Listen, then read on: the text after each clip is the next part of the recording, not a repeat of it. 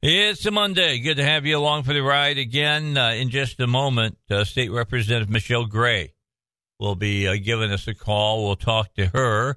I want to talk also this first hour about the analysis of school security kickoff that has been occurring, as well as a story I came across today dealing with the urban schools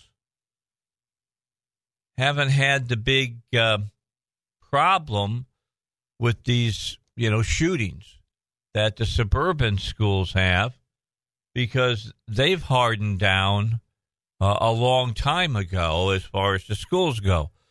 Back in the 80s, with a lot of the problems that were going on in the urban school systems like Detroit and Chicago and things, they installed metal detectors and, the wands and all of that early on, and did a good job of stopping the school violence that had begun and got it under control. And, there's stories that you read about the kids that live in Detroit. They're always nervous about going to school and coming home from school, but when they're in school, they feel safe because they've already taken care of those safety measures. We'll get into that in a few moments. But first of all, I want to have State Representative Michelle Gray on with us here on the Dave Elswick Show. Let's bring her up. She's joined us. And Representative Gray, thanks for giving us the time here on a Monday. And I want to congratulate you in leading the charge on helping the pharmacists here in the state of Arkansas. Well, thank you very much. I appreciate you having me on.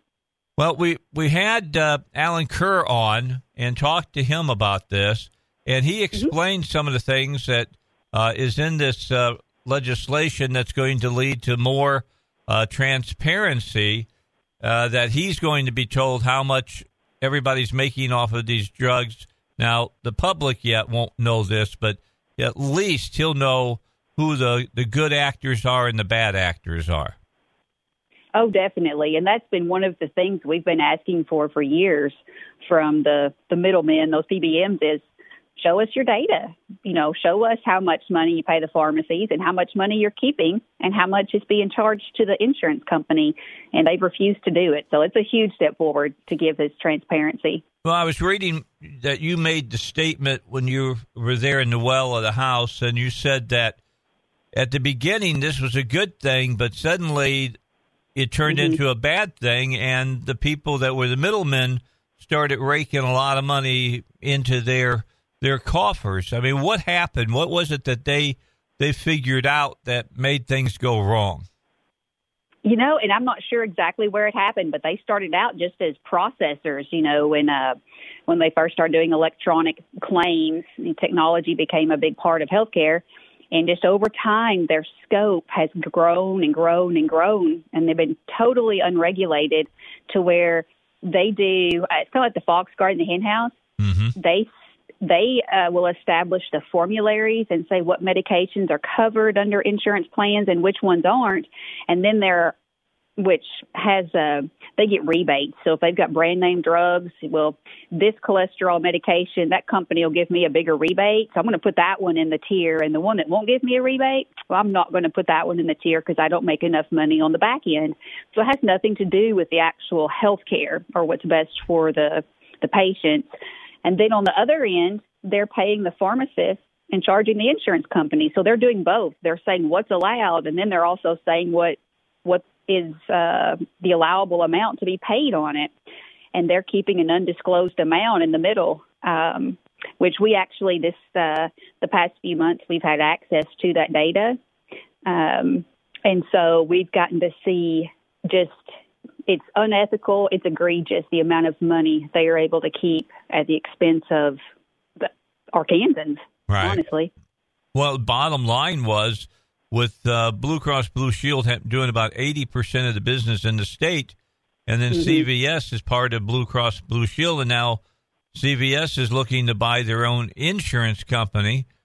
You've got the makings of a very heavy-handed monopoly at that point.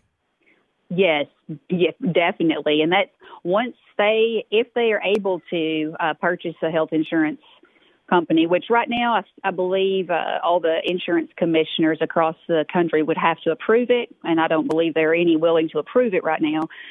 But if that happens, it's what we call vertical integration. So complete vertical integration to where they own pharmacies, they own mail-in pharmacies, they have the PBM, they actually have interest in ownership in some of the warehouses. Wow. And then they own the insurance company on top of it. It's complete, like you said, complete monopoly and control. All right, so what are some other things that my listeners should know about this? We're talking with State Representative Michelle Gray, and what else should people hear about this? So we know about this, the gag rule, so to speak, and how that is being stripped away. But what about other things that maybe we weren't even privy to that you all found out about, and you said, we got to change this as well? Okay. Let's see what, and this is a little complicated, but one of the things we decided, we had a lot of pharmacies, and this wasn't just the independents this time. It was independents, chain pharmacies, even hospital pharmacists got involved and said enough's enough. But they wanted us to set like a payment floor, because they were being paid below cost, what they could even get the medications for. Right. But legislatively, there was not an appetite. We didn't want to, kind of start price fixing. And so what we did to help ensure that we had enough pharmacies to cover our residents was put in a network adequacy feature. And so essentially, in order to get a license or continue your yearly license, a PBM has to show that there's an adequate number of brick and mortar pharmacies in the state to cover their beneficiaries. And they can't count mail-in that calculation.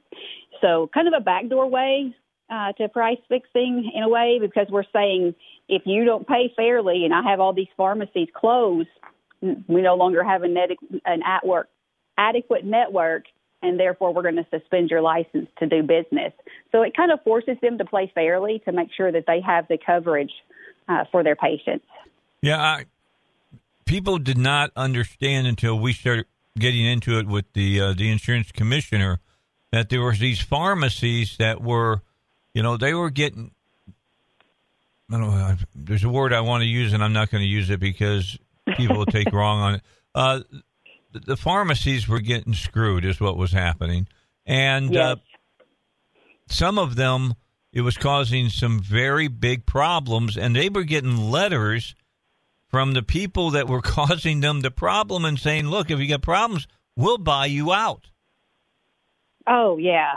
And I think that was that's what finally pushed this over the cliff. And when everyone realized, all right, we do have a problem, they were paying them way below the cost of the medication. And, so if it's a cost of pharmacy $50, the PBM was, paying them $10, and they were taking like a $40 loss. Well, you can't do that very much in business and stay afloat. Right. And so after they're trying to make them not be financially sound, let's hurt them to where they're about to go bankrupt. Well, let's just send them a letter saying, have you ever thought about selling your business? We'd like to buy it.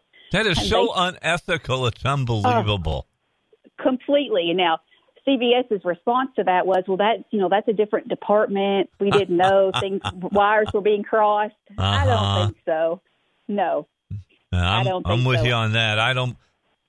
You can't make me believe the right hand didn't know what the left hand was doing at that point.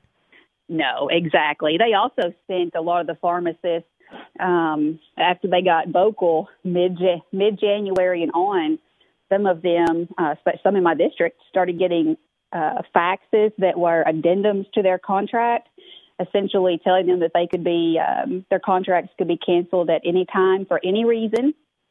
Kind of scare tactics, and then also saying that if they were contacted by any government officials for data, that they had to provide the data to CVS Caremark first to see if it was okay to give out to the government officials. Well, I was speechless when I started hearing about the letters. We were talking about this for 2 hours last Tuesday between me and the power panel. And one of the members here, Artie Hopper, got the copy of one of those letters, and we reread it on the air. It was unbelievable. I mean, literally, It was a real nice way of saying, hey, we want to put a bullet in your head. Yeah. Yeah. And, in the past, the pharmacists, I don't want to say were scared, but they were scared to say anything that had to do with their contract or pricing because they were afraid or very strong-handed tactics that their contracts would be canceled. Right. But once Blue Cross went with CVS and such a huge amount of the pharmacy's business was being paid below cost, they finally were like, enough's enough. You want to cancel our contract? Go right ahead. We're losing money on it anyhow. And they all came out in full force. I've never seen anything like it. How they all banded together. And, it made a difference. Well, there's power in numbers. Let me ask one last question of you. And from what I understand now, the pharmacist will be able, if they can get a drug cheaper than what this middleman can do for them, they can sell that to their customer. Is that right? That's exactly right. They can. That was in that gag clause prohibition we put in there. So, if they've got a copay of $20 and that medication, actually the pharmacist could sell it to them for $8, they now have the ability to say, we can process this. You can pay for this without us going through your insurance, and I can save you $12. Prior to this, they were not allowed to do that. So they actually would collect the $20 from the patient and turn around and send it to CVS. Wow. They actually owed CVS money on some of the transactions. So, yes, CVS has come out and said that this is going to raise the rates and it's going to, cause access issues. I don't believe any of those scare tactics because I think in the end it should lower the cost of prescription medications. It should lower the copays. It should lower healthcare costs and give our patients, access to what they need. Well, it sounds like to me it's competition. Competition normally lowers prices. Yes, that's exactly right. So that should work. Well, you're to be commended as well as other members of the House and the Senate for what you've done. Keep up the good work, and we appreciate you giving us the time today. All right, appreciate it. Thank you. All righty. Bye-bye now. All right, bye. State Representative is Michelle Gray. We appreciate her being with us here on the Dave Elswick Show today. We'll get a break in, then we'll come back and we'll pick up a different subject. We can talk a little bit about what's going on with the pharmacies. That last thing that we talked about was really important. What it means is this. Let's say you go to Walmart pharmacy, all right? And Walmart pharmacy, because, they buy in bulk, and you're being told this is how much it's going to cost you for a prescription. But, hey, if you'll buy it from Walmart, instead of being your copay, which may be $20 or $30, we can get it for you for $8 or $9. And so you're going to save $12, $13, $15 on a prescription. Well, that's going to, in the long run, you save money. Walmart makes more money. The middleman doesn't make any money. I'm all for that type of free market arrangement. Before, as you hear in the state representative say, they couldn't tell you that. They could not deal with that. So that's that gag clause that they got rid of.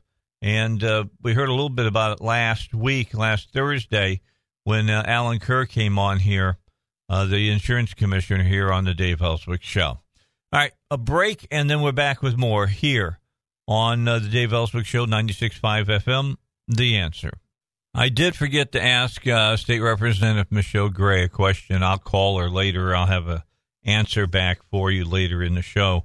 And that is, because of all the government interference in our healthcare system over the last few years, and look, there was already interference. I mean, Medicaid is a perfect example of interference. Medicare is another perfect example of interference, and it's caused problems on both ends of the scale for the people who are retirees and for people who are the poorest of the poor.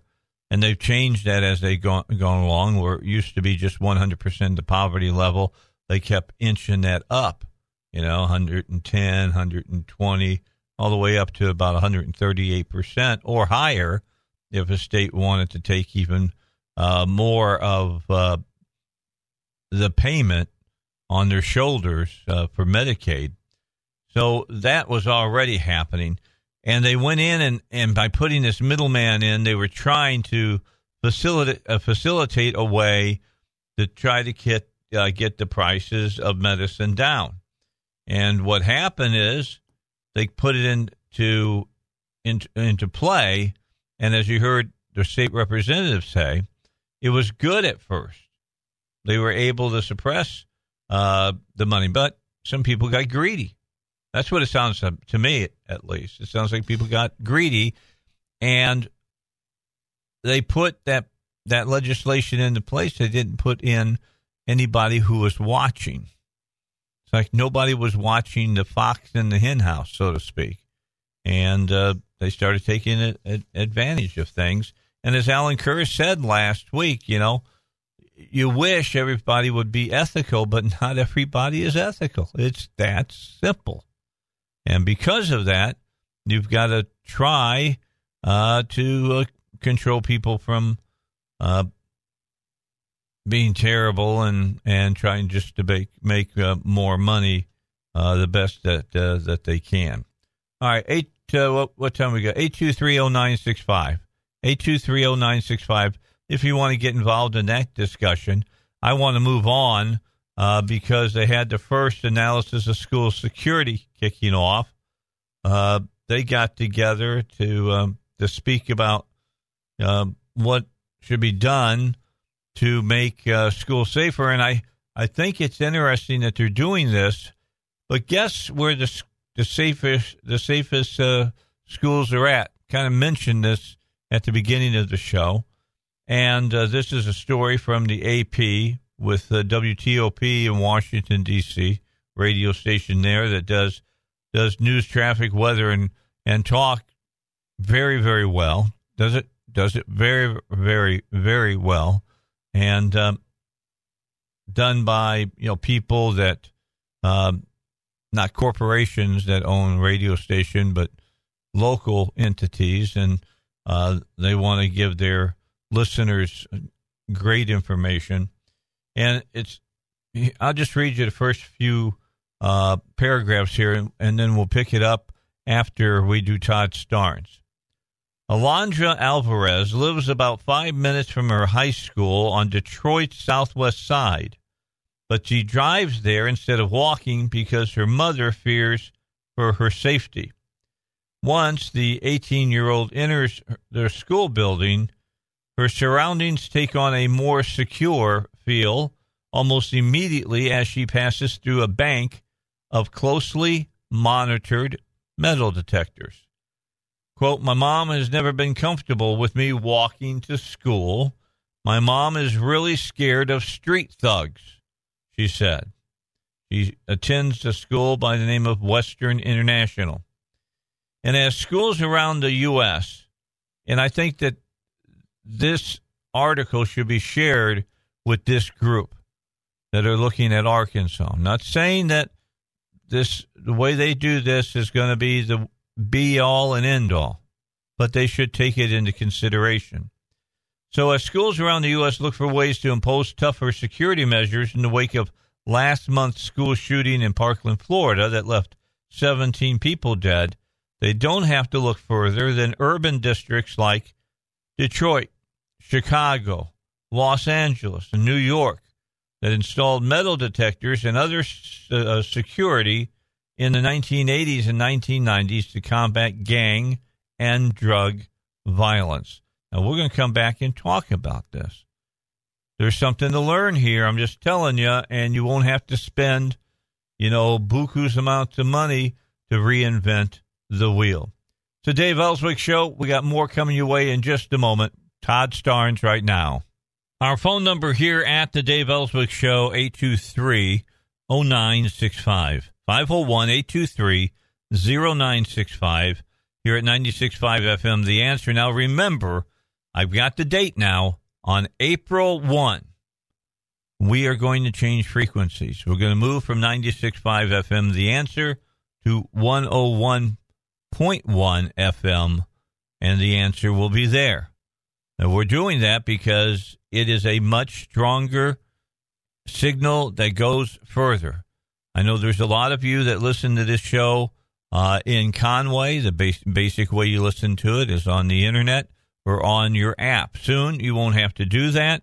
You'll be able to listen to it over the air like you do any other radio station, all the time. And you can see we got the new logo up there in the corner of the screen so you can see it. That's where we'll be starting on April 1st. We'll take over 101.1 FM on that day.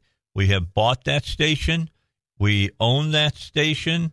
And that's where you're going to find us all the way from that time forward. And it's going to be the answer. The boss came in and told me there's more good things coming, Dave. No, he didn't tell me what it was, but he just told me there's more good things coming. Whatever that might be, I'll let you know when I hear about them as well. I just heard about this a couple of weeks ago. And that the station, we were looking to buy it, and they agreed to our terms at Salem, and now we own them beginning on the 1st of April. So, again, you tune in here on April 1st at 96.5, you won't find it. You're not going to find us. We'll be gone. But if you flip over to 101.1, and if you're anywhere here in Little Rock or Mayflower or going out to Conway, out to trying to think of some of the other places. We fall short, Morrilton. We fall short of Russellville. All right, but we go quite a ways that way, and you'll be able to hear us in those areas. Greenbrier, you should be able to pick us up pretty clean as well. So we've boosted the signal. We're going to be clear. We're going to reach out further, and that starts on April 1. And no. I know a lot of you have listened to my show for years, and I'm notorious when April Fool's Day is during the week, Monday through Friday. I've had some really good April Fool's jokes on the Dave Elswick Show. This is not an April Fool's Day joke. No, we're not going to talk about painting the White House black so terrorists can't find it at night or anything like that. We're not going to do anything in those veins. This is the real deal. It is really going to happen, and everybody should be excited about it. Let me go back now to the story we were dealing with the AP, talking about urban schools like Detroit, Chicago, Los Angeles, New York, that during the 80s and 90s, because they were combating gang and drug violence at that time. Remember back in the 80s where kids couldn't take a pager to school anymore because so many of them were doing drug deals using it? I don't know if you remember that or not, but you couldn't take your pager to school. Or in some schools, they let you have your pager, but it better never, ever go off during school. And they better never, ever see you checking it out as far as that's concerned. So security experts now believe that the measures used by these urban schools have made urban districts less prone to mass shootings, which for the most part have occurred in suburban and rural districts now. Fat, dumb, and happy. It's kind of the way it's been doing. Plus, not following their own protocols. I mean, we found out now that Cruz, the latest thing that we have found, that shooting never should have occurred. Never. Or if it did, someone should have stopped it. We now know that resource officer that was at the school was a coward. Didn't go in and do what he was supposed to do. He was supposed to go in and take on any kind of shooter. And I love the people that say, well, you can't blame him, man. Would you go in and take on an AR-15 with just a handgun? That's what he agreed to do when he took the gig. That's what it's all about. You're the guy who that runs into the building that's on fire instead of running out of the building that's on fire. And if you don't want to do it, don't sign up for it. So anyway, the latest that came out about this kid is that a resource officer, I think it was a school counselor and somebody else, had all made a report saying that this kid should have been involuntarily taken to a mental facility. He had real problems. You know, if you're with the Secret Service or whatever, if they know there's somebody in the area that has made, you know, some kinds of challenges towards the president or vice president or whatever, they can go out and get that person and take them out of the group of people for 72 hours to check their mental status. And I don't have any problem if they've got a kid that's been causing a lot of problems that they think could go off at any time, to have a 72-hour rule like that to take them in and have them tested. Make sure they're not a ticking time bomb, so to speak. Anyway, officials in some suburban and rural school districts are now considering metal detectors as they rethink their security plans after that shooting in Parkland, Florida, where a 19-year-old former student, Nicholas Cruz, allegedly, and we got to say allegedly because he hasn't been found guilty yet, allegedly brought in a duffel bag that contained an assault rifle and opened fire. He's charged with 17 counts of first-degree murder and 17 counts of attempted murder. The massacre galvanized thousands of students around the country, and they walked out of school. You know, I don't have any problem that they did that. My problem is that if you want to let the kids learn something about being a citizen and about, nonviolent, going out and doing something in a nonviolent vein, like Gandhi would do, then they should know that there are repercussions to that when you do things like that. And maybe the school has said you can't do it. Did you hear about those 3 students up in Greenbrier? You hear about that? I didn't. Okay. They went, I guess they were the 3 students who went out during this. The school had said, if you do it, there will be punishment. You're supposed to be in class. Because let's face it, going out for 17 minutes isn't doing nothing for the students at all. So anyway, the kids, these 3 decided to go out. When they came back in, met by, I guess, members of the administration, taken to the office or whatever, and they were given a choice. You could do some in-school suspension, I think, for a couple of days, or you could take some SWATs and take them. You know, you remember? Do you remember which SWATs were, Zach? Did you ever have a SWAT? No. Okay. You didn't know I ever hit you with a big paddle? Okay, so in Arkansas, that kind of punishment is legal. And in Greenbrier, it's legal. Well, the kids decided, and it said in the story, along with their parents, took the 3 SWATs. Now, there are people complaining, saying, oh, that's ridiculous, shouldn't do that, blah, blah, blah. If you knew what was going to happen, then it's on you. That's the whole thing about protesting something. If you're going to, let's say you left the school, and during the time that you left the school, there was a test going on, and you couldn't finish the test. Should you be able to come in from outside because you went outside during the demonstration and you missed the test? Should you be allowed to take the test? Or since you missed the test, and there's no reason that you should have missed the test except that you went outside, be charged with a 0. I would say you should get a 0. That's learning what that you can do and stand for principle, but even though you stand for principle doesn't mean that there won't be some repercussion for what you've done. And it's something for kids to learn. I've heard about kids that were in other schools, one in Ohio, if I'm not mistaken, that I know of for a fact. I know the exact facts about that he didn't go out to protest and was given a week suspension because he didn't join his fellow students protesting. That is inherently wrong. But anyway, said that Philip Smith, president of the National African American Gun Association, quote, I think urban schools are eons ahead.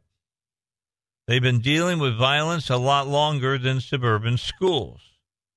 During the mid-'80s, Detroit was one of the first districts in the nation to put permanent walk-through metal detectors in high schools and middle schools. New York also had them in some of the buildings.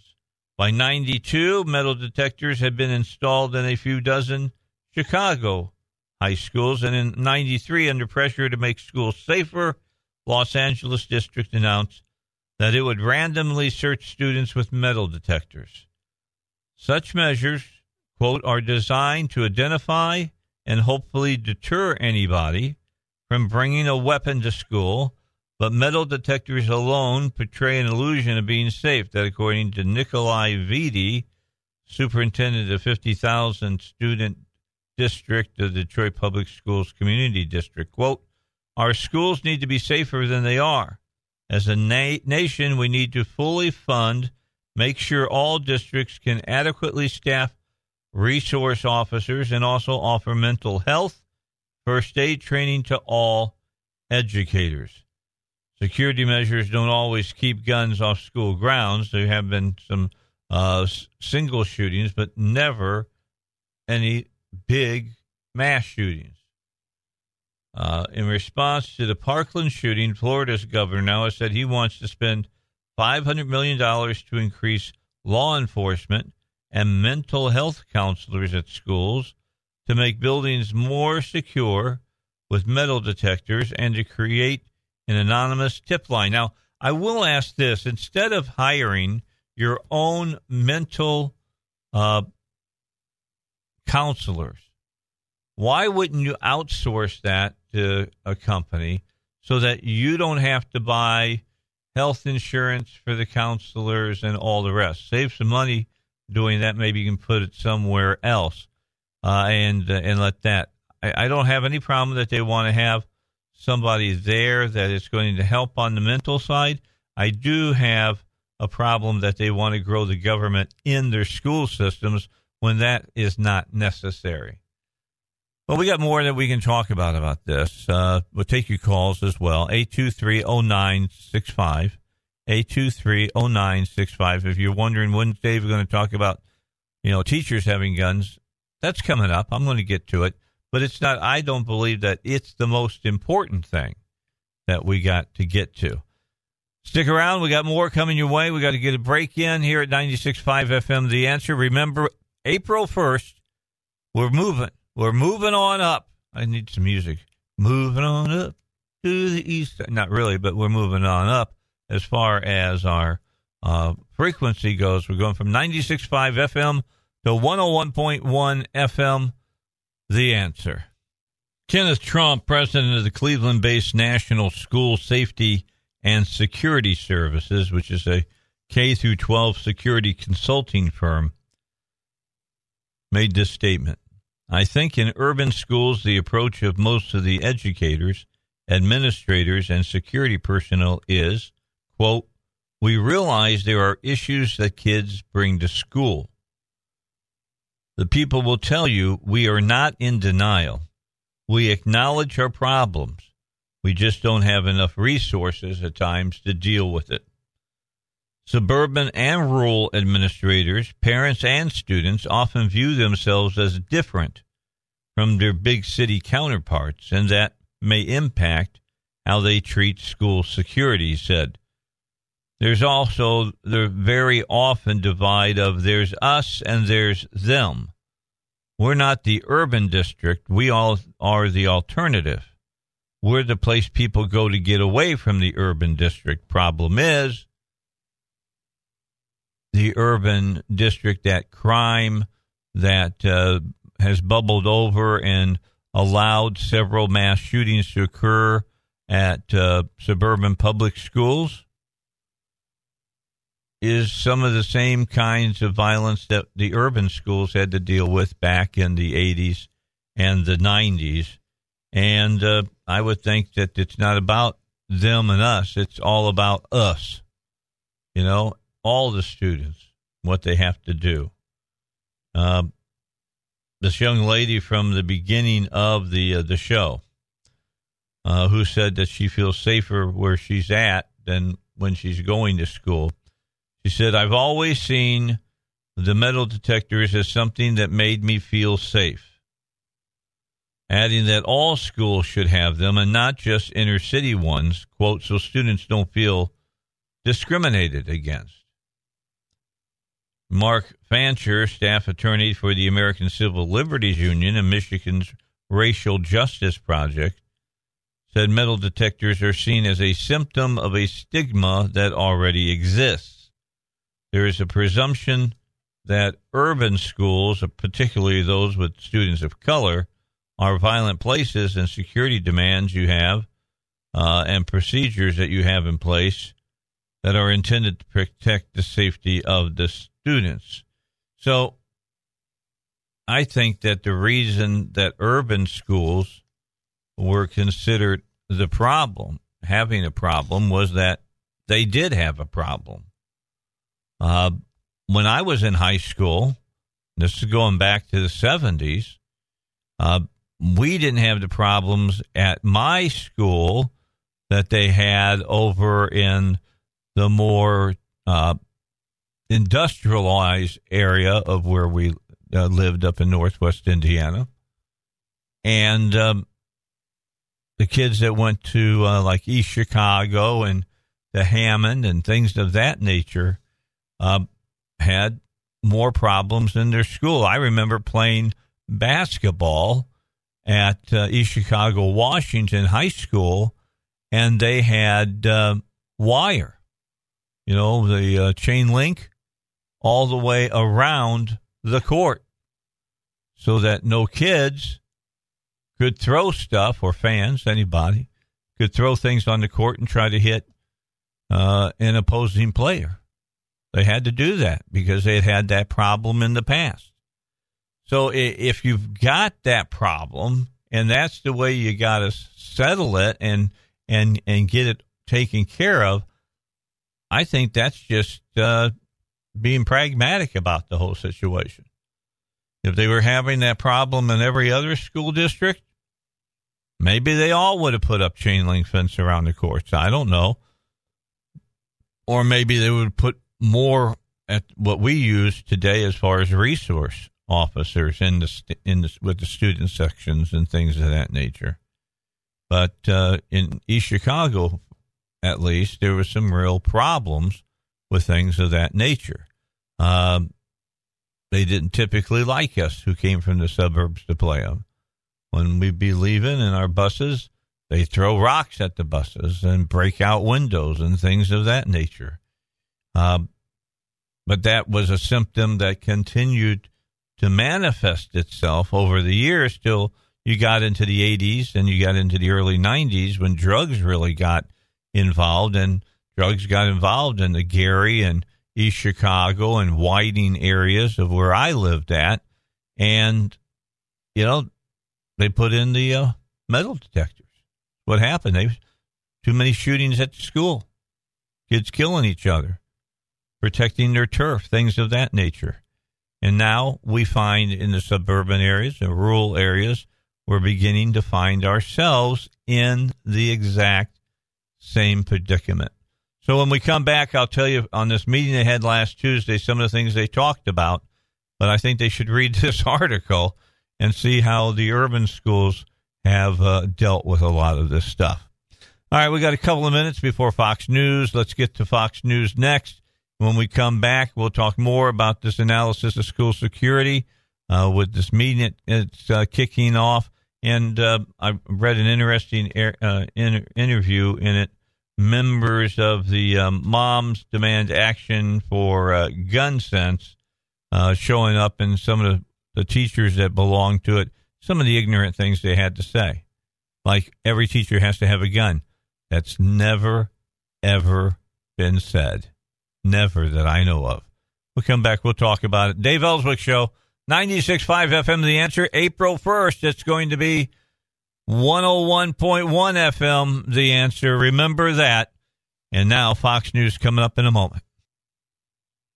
All right, let's talk about what are they talking about here in the state of Arkansas. We talked about the urban problems of the 80s and 90s with violence and how they dealt with it in some of the major school districts of Chicago, Detroit, Los Angeles, New York, about having, metal detectors and metal detector wands and being able to check a student, by you come to the school here, you leave yourself open to be randomly checked and things of that nature. And they haven't had any,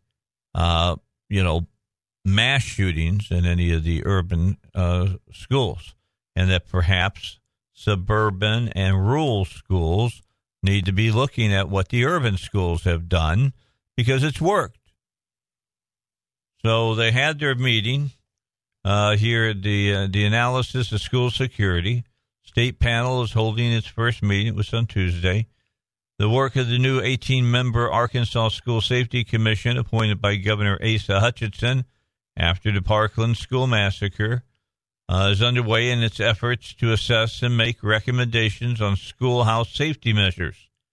The commission, which is to submit its preliminary report by July 1st and a final report by November 1st, is building on state laws and the work of the legislatively established 2-decades-old Safe Schools Committee. It's also building on the safety features already in place and being further enhanced by school districts. Cheryl May, director of the University of Arkansas System's Criminal Justice Institute and the commission chairman, said, "We are going to look at what is currently going on in the state, identify those gaps that exist, and then make recommendations on how to possibly fill those gaps or do other things that we think will ultimately make our schools safer." So the meeting for the commission took place on the day before hundreds of thousands of students from Hawaii to Maine walked out of their schools, including some of the schools here in Arkansas. So a lot of the school districts aren't necessarily waiting on the state commission. So let's look at some of the things that these school districts are doing. The Jacksonville North Pulaski School District, for example, is reconsidering the window plans and campus access features of the elementary and high school buildings that are under construction. I would say that the whole thing about looking at the windows might be not necessary because there's not been a mass shooting where a kid is standing outside and shooting kids through the windows. That's not been happening. Now, you may want to take a look at campus access. I think that's something that you have to look at. This kid that brought the AK-15, AR-15, not AK, pardon me, AR-15 into the Parkland school understood how the protocol at the school was when kids came into school and when kids left. And he made his way into the school just before the school got let out for the day, from what I'm understanding. Here's what happened. The school had in the front a place where you funneled the students down, and they only had one place to come into. And at the end of the school day, they had to go out that way as well, except for when the halls were really filled. Then they opened most of the doors for the kids to leave the school. or to enter the school. Knowing that, the shooter came in through a side that, nobody would have even paid any attention to him, and walked in with a bag that carried, some magazines, and came in and brought his AR-15 in with him. Rode over to school in an Uber, in fact. And then he went in when the doors, the majority of the doors were open for the kids to go out of the school. So you need to take a look at that. I understand kids would have to wait, but do you want to open, all these different places? Or perhaps you have to have armed guards at the areas where the school is going to be open, where they're going to let kids out of or in, so that you'll be aware of where the kids are coming in and going out, so you can make sure that a bad apple doesn't get in. At the same time as the commission's meeting last week, Little Rock School District Superintendent Mike Poore announced preliminary plans to arm some of the district's campus security officers. Now, we've talked about that and some of the problems with that. Let's say you have two of these officers. We all know that every 10 seconds when the shooting starts, someone's getting shot. If you've got some of these big schools, like, you got Central, which is, how many stories high is Central? Like 3 stories? All right. So how long would it take from the time that the shooting is reported to the time that the officer could get, let's say he's at one end of the school on the first floor, got to get to the other end of the school on the 3rd floor. During that time, the shooter is shooting. That's something you got to take into consideration. So it sounds good, but time is of the essence. The North Little Rock School Board voted Thursday night to increase its staff of 5 school resource officers and 30 campus security guards, with 16 additional part-time security guards, and to purchase additional walk-through and handheld metal detectors, okay? So they've learned something, evidently, from urban schools there at the end. My question is, they talk about 30 campus security guards and 16 additional part-time security guards. Are they armed? Are they armed or not? Or do they just get to carry a taser or maybe some pepper spray, or maybe they don't get to carry anything? The Magnolia School Board last week approved the purchase of more than 200 cameras for placement at secondary school campuses. The cameras are for indoor-outdoor use and include infrared capabilities and facial recognition software, according to the Magnolia Banner News. The Magnolia District's plan has prompted objections already from the American Civil Liberties Union in Arkansas. Rita Scalar, ACLU of Arkansas's executive director, said in a statement on Friday, all of us want schools to be safe, but subjecting students to an unproven, costly, and intrusive biometric surveillance system is not the answer. I kind of feel the same way Rita does. I think allowing, if a teacher wants to be armed and wants to go through the training and whatever, that's the way to do this. Of course, I would make sure there's at least 2 teachers that are going to be armed in each hallway of the school, and then you would have 2 backups that would carry on the days that either one of those teachers wouldn't be there.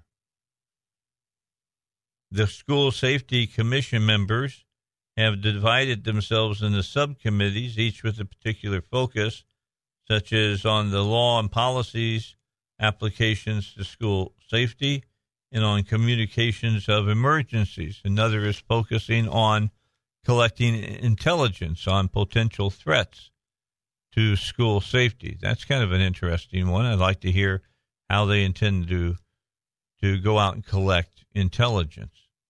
One subcommittee will focus on safety and security, audits, emergency operation plans, drills, and responses. Another group is studying building features that heighten security, including single points of entry, while still another subcommittee looks at mental health issues.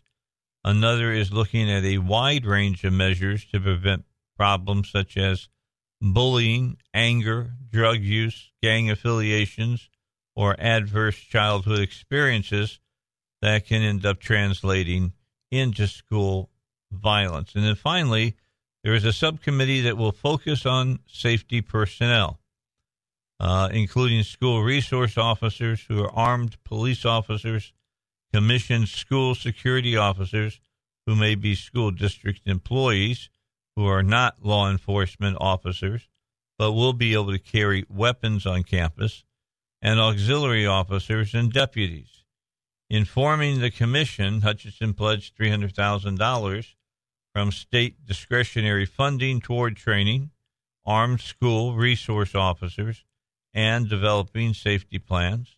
There are 316 school resource officers who patrol about 1/3 of the schools in the state, according to the governor. Probably the majority of the calls from the public have focused around this, law enforcement and security, and the various strategies to use around the state, said the commission chairman May. Now, President Trump indicated his plans to defend against school shootings will include, among other measures, helping states pay for the training of qualified school personnel to use firearms. At their initial meeting, the Arkansas School Safety Commission members did not delve into the pros and cons of arming school personnel. Okay, I want you to listen to this again. I want to read it because the left has muddied the waters about this. All right, President Donald Trump has indicated his plans to defend against school shootings will include, among other measures, not the only measure, one of many, helping states pay for the training of qualified school personnel to use firearms. Now, anywhere there did you hear all students, all teachers? No. Qualified school personnel. In fact, it would be school personnel that want to carry. They would never be made to carry. Commission member and Clarksville School District Superintendent David Hopkins, whose district has armed some of its staff members with pistols, offered to make his staff available to present to the group on the initiative. As many as 13 of Arkansas's 238 traditional school districts have similarly armed staff, which is allowed by Act 393 of 2015, if the staff members have 60 hours of initial training, ongoing education, and certification renewals every other year. So you hear that, right? Now let me read this next part. Members of Moms Demand Action for Gun Sense attended a portion of the School Safety Commission in hopes of addressing the commission members. Laura Hardy, a former high school teacher and member of the organization, said at a break in the meeting that she would not have continued to work if she were required to carry a gun. Where in all of the stuff that we've just talked about does it say anywhere that a teacher will be required to carry a gun? Nowhere. Absolutely nowhere. If your teacher feels they would like to be part of this program, you can go and see if you can be part of the program. But they are not going to make teachers come to school and everybody better have a handgun with them. That's not the way this works. And that the paper would even say this just as kind of stupid unless you follow it up with the question, do you understand they're not asking every teacher to be armed? You go on into this, and you have her say, a lot of friends who teach feel the same way, and I know young parents who will pull their children out of schools. It's not a good thing on multiple levels, she said, adding that many of her teenage students were bigger than her and that she would have to think about them taking a gun away from her. I can, tear every one of those arguments up, starting with the first two of you wouldn't have to carry a gun unless you wanted to carry a gun, followed by nobody's going to take the gun away from you. It's not like you're going to walk around with the gun on your hip. It's going to be locked away. Donna Drury, another retired teacher, agreed with Hardy in opposition to arming teachers. She did applaud the commission's interest in delving into mental health, anti-bullying, and suicide prevention. All right, so the whole thing about all teachers are going to have to carry a gun is it's a non-starter because that's not part of the program. It's with those teachers who would be willing to be part of the program. Every teacher is not going to be part of this program, nor forced to become part of the program. And the ones that even go and say, I'd like to be part of the program, may not be allowed to be part of the program. So, let's get to the point where at least we're talking apples and apples, oranges and oranges. It's 22 after 3, Dave Elswick Show. Quick break, then more. Don't forget that, 96.5 FM is going away as of April 1st. But that doesn't mean I or the other talk show hosts here at 96.5 FM will be going away. We'll still be here. We're moving to a bigger, brighter sounding signal at 101.1, and it's called 101.1 The Answer. All right, 3:26 on a Monday afternoon, talking about this school security group, commission been put together by the governor, talking about what do you do to try to make your school safer, things of that nature. I got a text from Ed Monk from Last Resort's Firearm, who you hear on my show from time to time when there's these mass shootings and what could have been done differently, things of that nature. And he reminds us that the Red Lake, Minnesota shooter shot and killed one unarmed security guard at the metal detectors. Second unarmed guard ran away. And then the shooter walked right past the metal detector to continue killing inside the school, which goes to show you, you got to have a gun. Somebody's got to be ready to fire back if you get somebody that walks in with another firearm. The only thing that will stop someone who is carrying a firearm and using it is somebody else that has another firearm and is willing to shoot back. And then this is the other part of this that's concerning is that one deputy or security guard that was there with the guy who got shot ran away, didn't do anything to stop anything or even try to stop. In fact, seems kind of silly that you got security guards and they're unarmed. Kind of breaks down the whole thing of being a security guard, if you ask me. So what is the commission going to do here over the next few weeks and months? Well, they will hold at least one meeting devoted to public comment, but they're going to ask potential speakers to give notice of their comments several days in advance. They're also expressing interest in conducting a school climate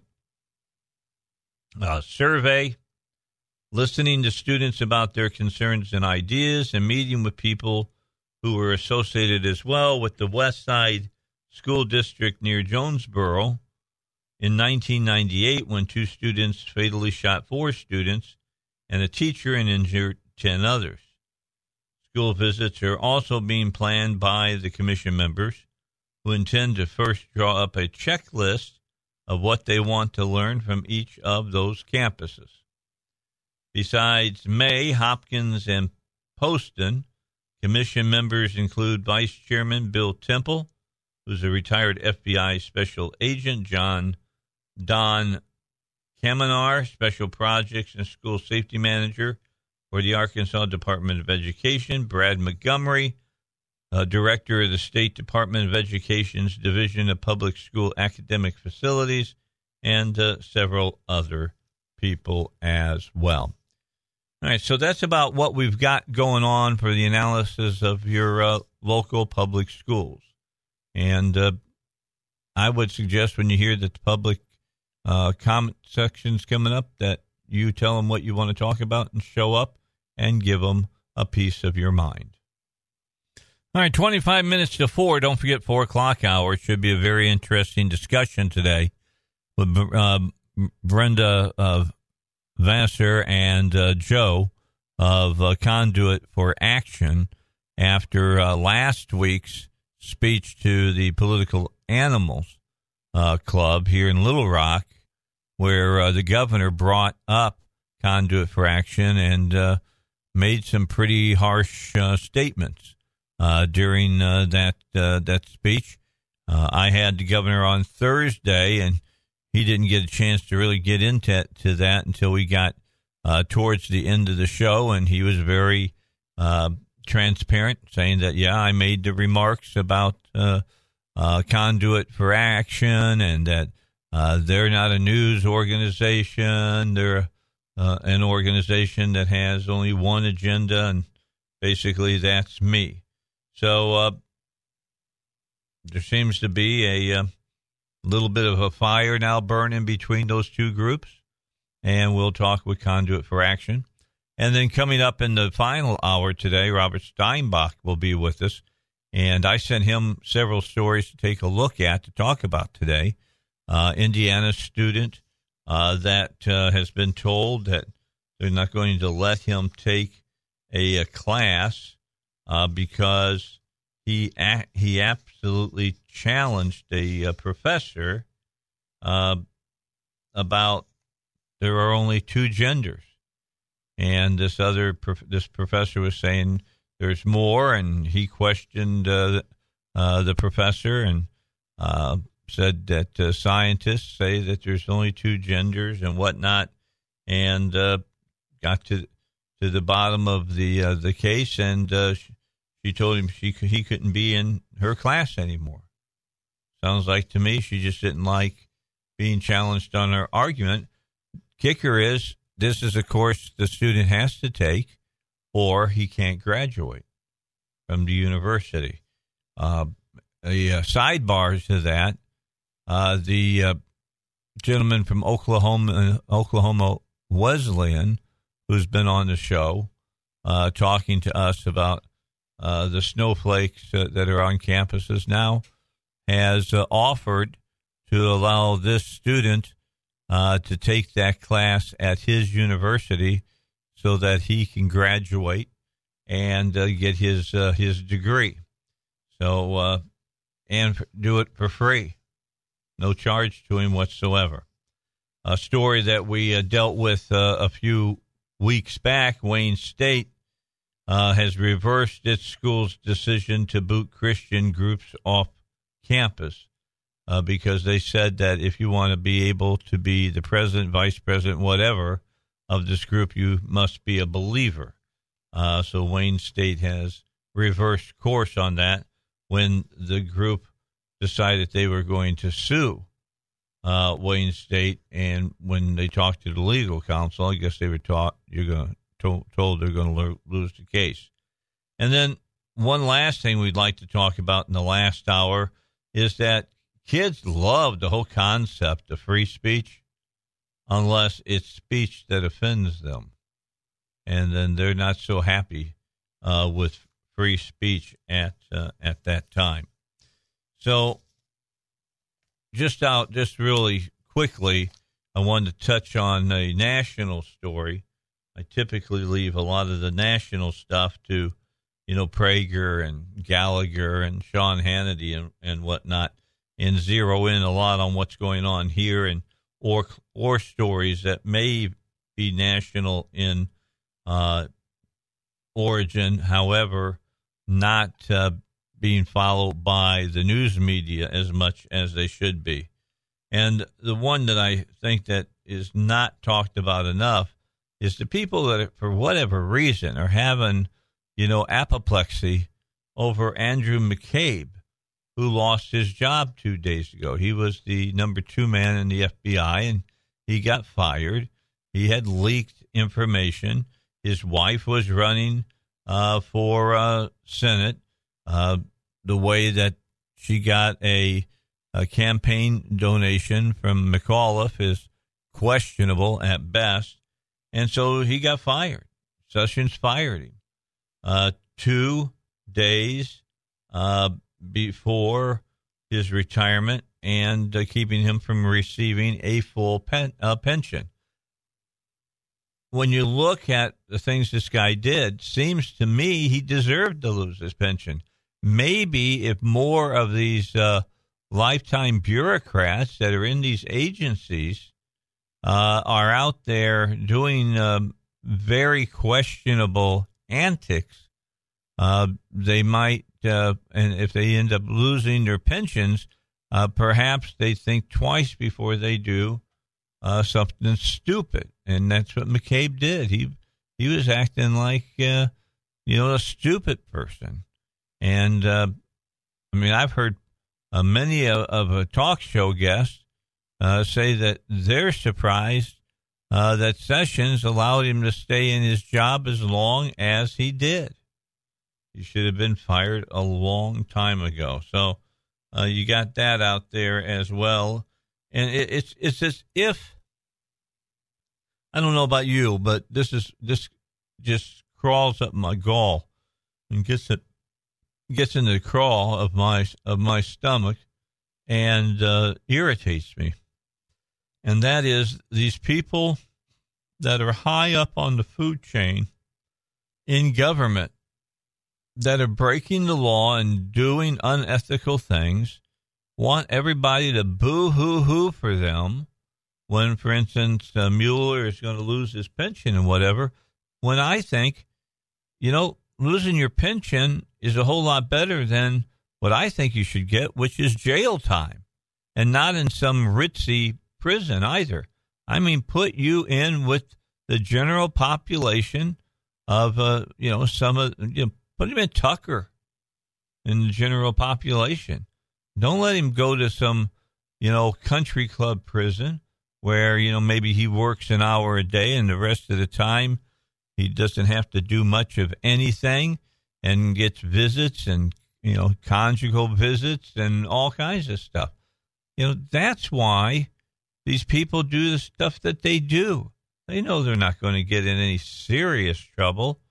Go do, 2 or 3 years standing on your head with getting, you're going to get out early because you're going to get a day or two off of your sentence for every day of good behavior you have in the prison.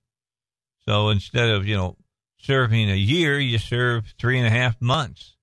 And then they go to some, Club Med place. Why would they be afraid? Why would they be concerned? They're not going to be. And that's why they keep doing this kind of stuff, because there's no teeth to really bite them in the ass. If they did that, some of this stuff would change. So no tears for me for Mueller. I see that there's some Democrats out there that are saying, well, I'm going to offer him a job so that he can get the time that he should have as a federal employee so he can get his pension. Just silly stuff like that. If you have had your head in a hole, you don't know about this. CNN, you have to make up your mind if you think it's true or not, okay? That's not for me to tell you. I'm just going to report the story.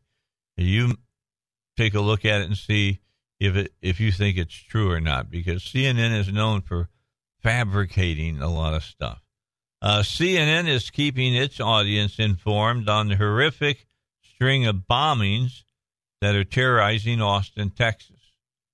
But then, they're doing things that's kind of interesting because they're not without forcefully injecting race into the story.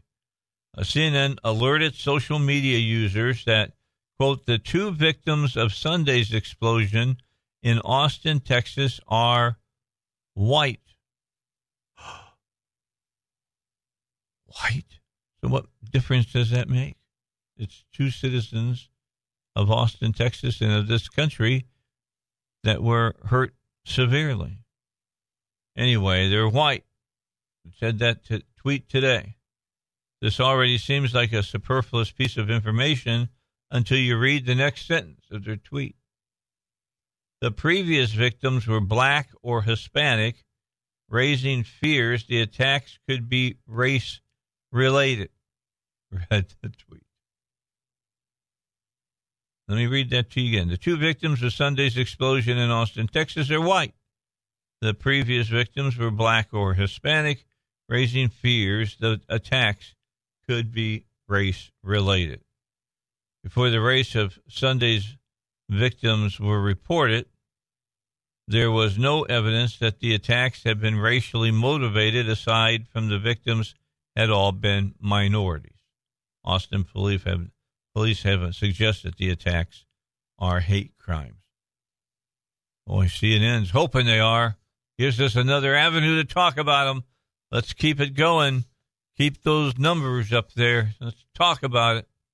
All right, about 14 minutes until 4. We got to get a break in. When we come back, Rand Paul went after Obama's CIA chief going against Trump, and Rand Paul came to Trump's defense.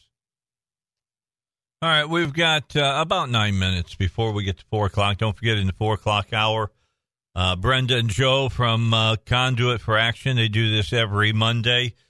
And things are heating up between Conduit for Action and the governor, Governor Asa Hutchinson. We'll talk about it, find out what Brenda and Joe have to say about what the governor said last Monday before the Political Animals Club said last Thursday during my interview with him at 2 o'clock. Although he didn't have time to say a whole lot because I ran out of time to get to that topic. I had some other things that I wanted to talk about dealing with the prescription drug bill and whatnot. But we did get around to what he had to say about Conduit for Action. He made some statements about that. In fact, do we still have the audio of that, Zach? You want to grab that and look at the very end, like the last 3 minutes? You probably can. We can probably clip that and use it next hour, and people can hear what he had to say, and then we can find out what Joe and Brenda have to say about it. Hey, Rand Paul went after the CIA chief, former CIA chief John O'Brien. Brennan, not my idea of the best CIA chief that we've ever had. And he went after the president, saying that he'd be remembered as a, quote, disgraced demagogue in the dustbin of history. Rand Paul brought up, hey, look, I fought against you ever being the CIA director because of what you wanted to do. You were the person who wanted the power to search every American's records without a warrant. That's disgraceful, attacking the Bill of Rights and the freedom of every American. In 2013, when Brennan was nominated by Obama to lead the CIA, Paul staged a 13-hour filibuster to protest that nomination. And he had some statements to made about that. Let me just read the first parts of one of the paragraphs. I rise today to begin to filibuster John Brennan's nomination for the CIA. I will speak until I can no longer speak. I will speak as long as it takes until the alarm is sounded from coast to coast. That our Constitution is important, that your rights to trial by jury are precious, that no American should be killed by a drone on American soil without first being charged with a crime without first being found to be guilty by a court.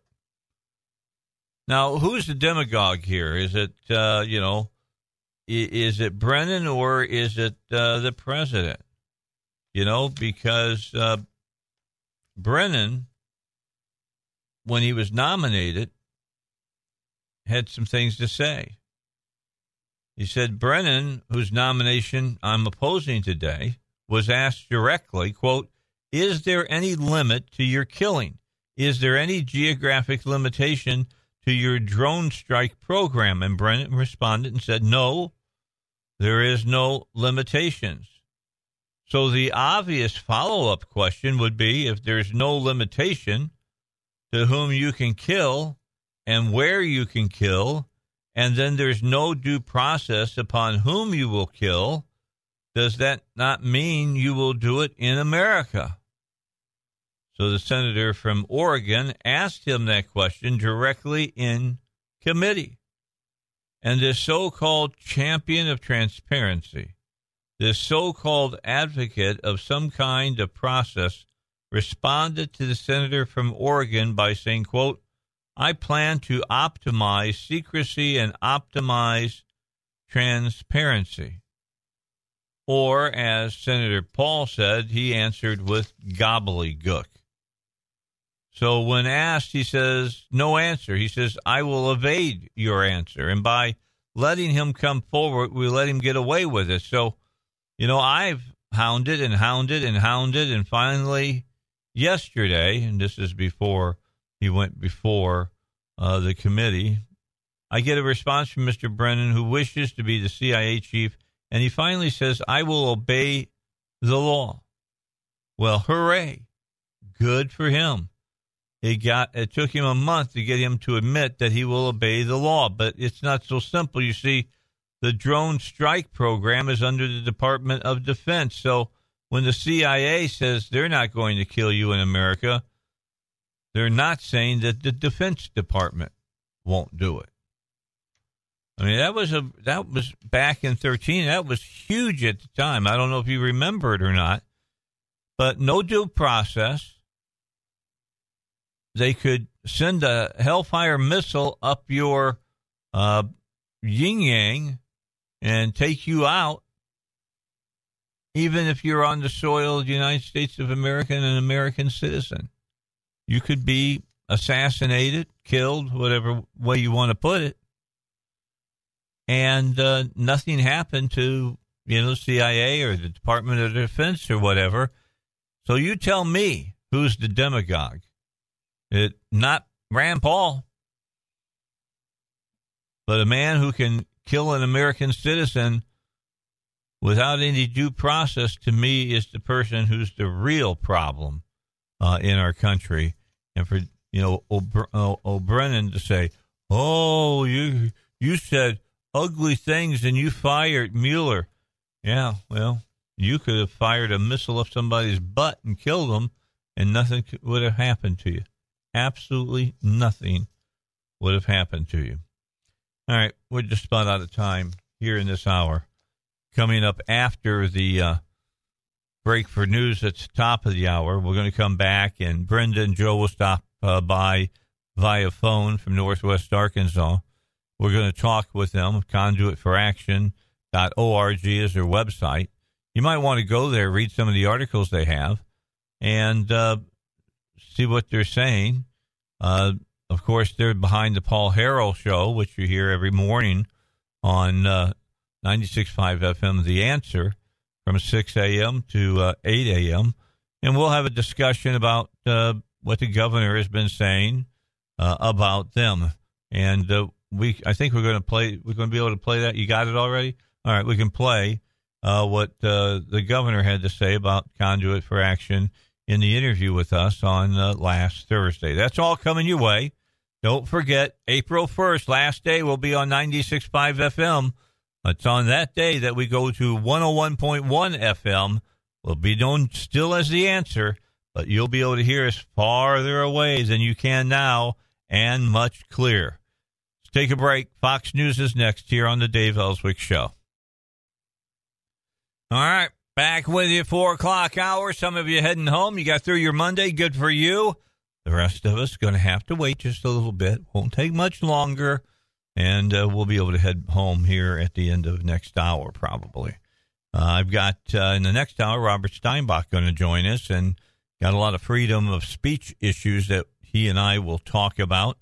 But this hour, I'm going to have Brenda and Joe from Conduit for Action on with us, conduitforaction.org, conduitforcommerce.org. And Thursday of last week, Governor Hutchinson was on my show, and we had an interview with him.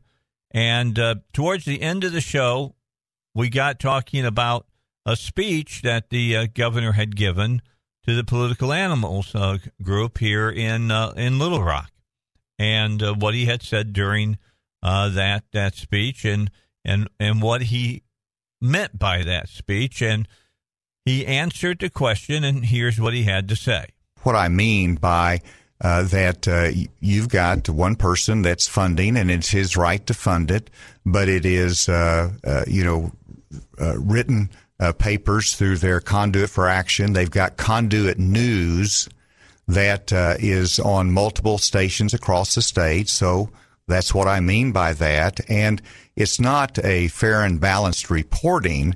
It is a advocacy group for that position of that one person that is sounding the message. And I think any fair interpretation of that is pretty much an attack machine on what I'm trying to accomplish in this state.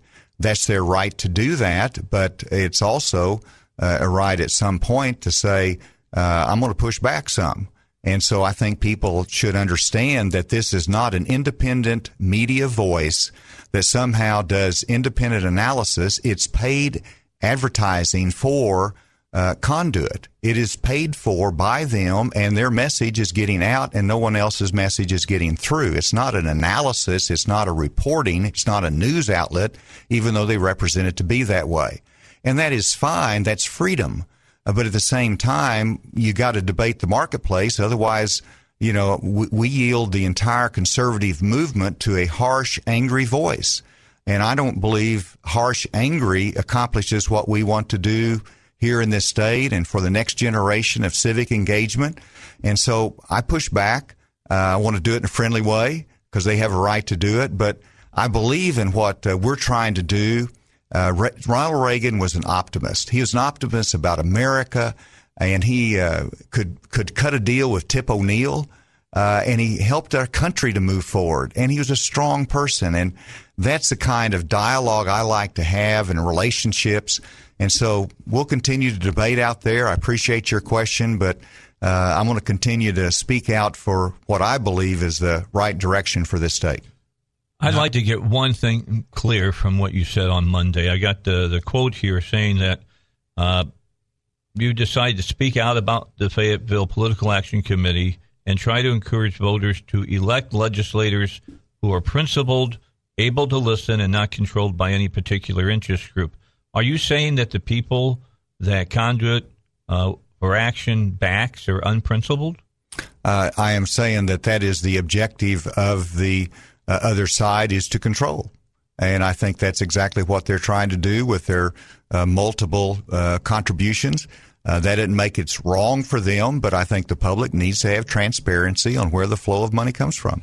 All right, back with you now. Dave Elswick on the line with us from Northwest Arkansas. Brenda and Joe from Conduit for Action. As you know, they're with me every Monday at 4 o'clock. And, guys, you heard what he had to say. What's your thoughts about it? Well, I think that our governor had the luxury of using a clip from when Joe and I attended Polk County Republican County Committee to go down there and meet the people in person, let them know who was supporting our candidate, Bob Bailey. And they took a clip out of context where, Joe and I had worked all day. We made the 2-hour drive to Russellville, and we show up to present and answer questions. Of course, when we got there, we found out it was a rather setup where we had 10 minutes, including our question-answer session. The only people who asked questions was, the opponent, Brienne's henchman, if you will, that she brought, none of them being a member of the committee. And the person, Mike Wilkins, senior who was asking the questions, who was very animated in that community, and always I understood from other people stirring up an issue. And he was there obviously defending Breanne, and so he launches an attack toward Joe and his family, his children. Now, when someone attacks someone's children, if you watch a man respond to that, you can understand what Joe was doing. And he certainly, tired as I've seen him, responded accordingly. They clipped that out. I had preferred to answer.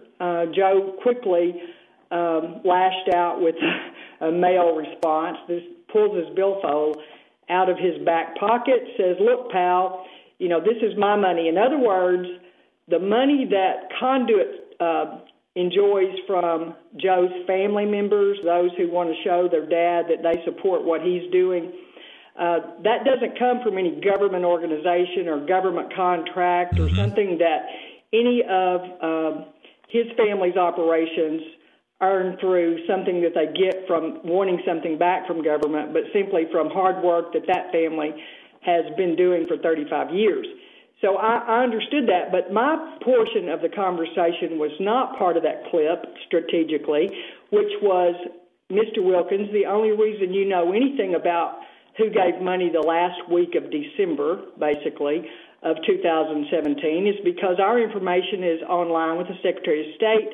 Everything is transparent. Now, you just heard the governor try to make it sound like our information, our funding is not transparent. It is there for the public to look at.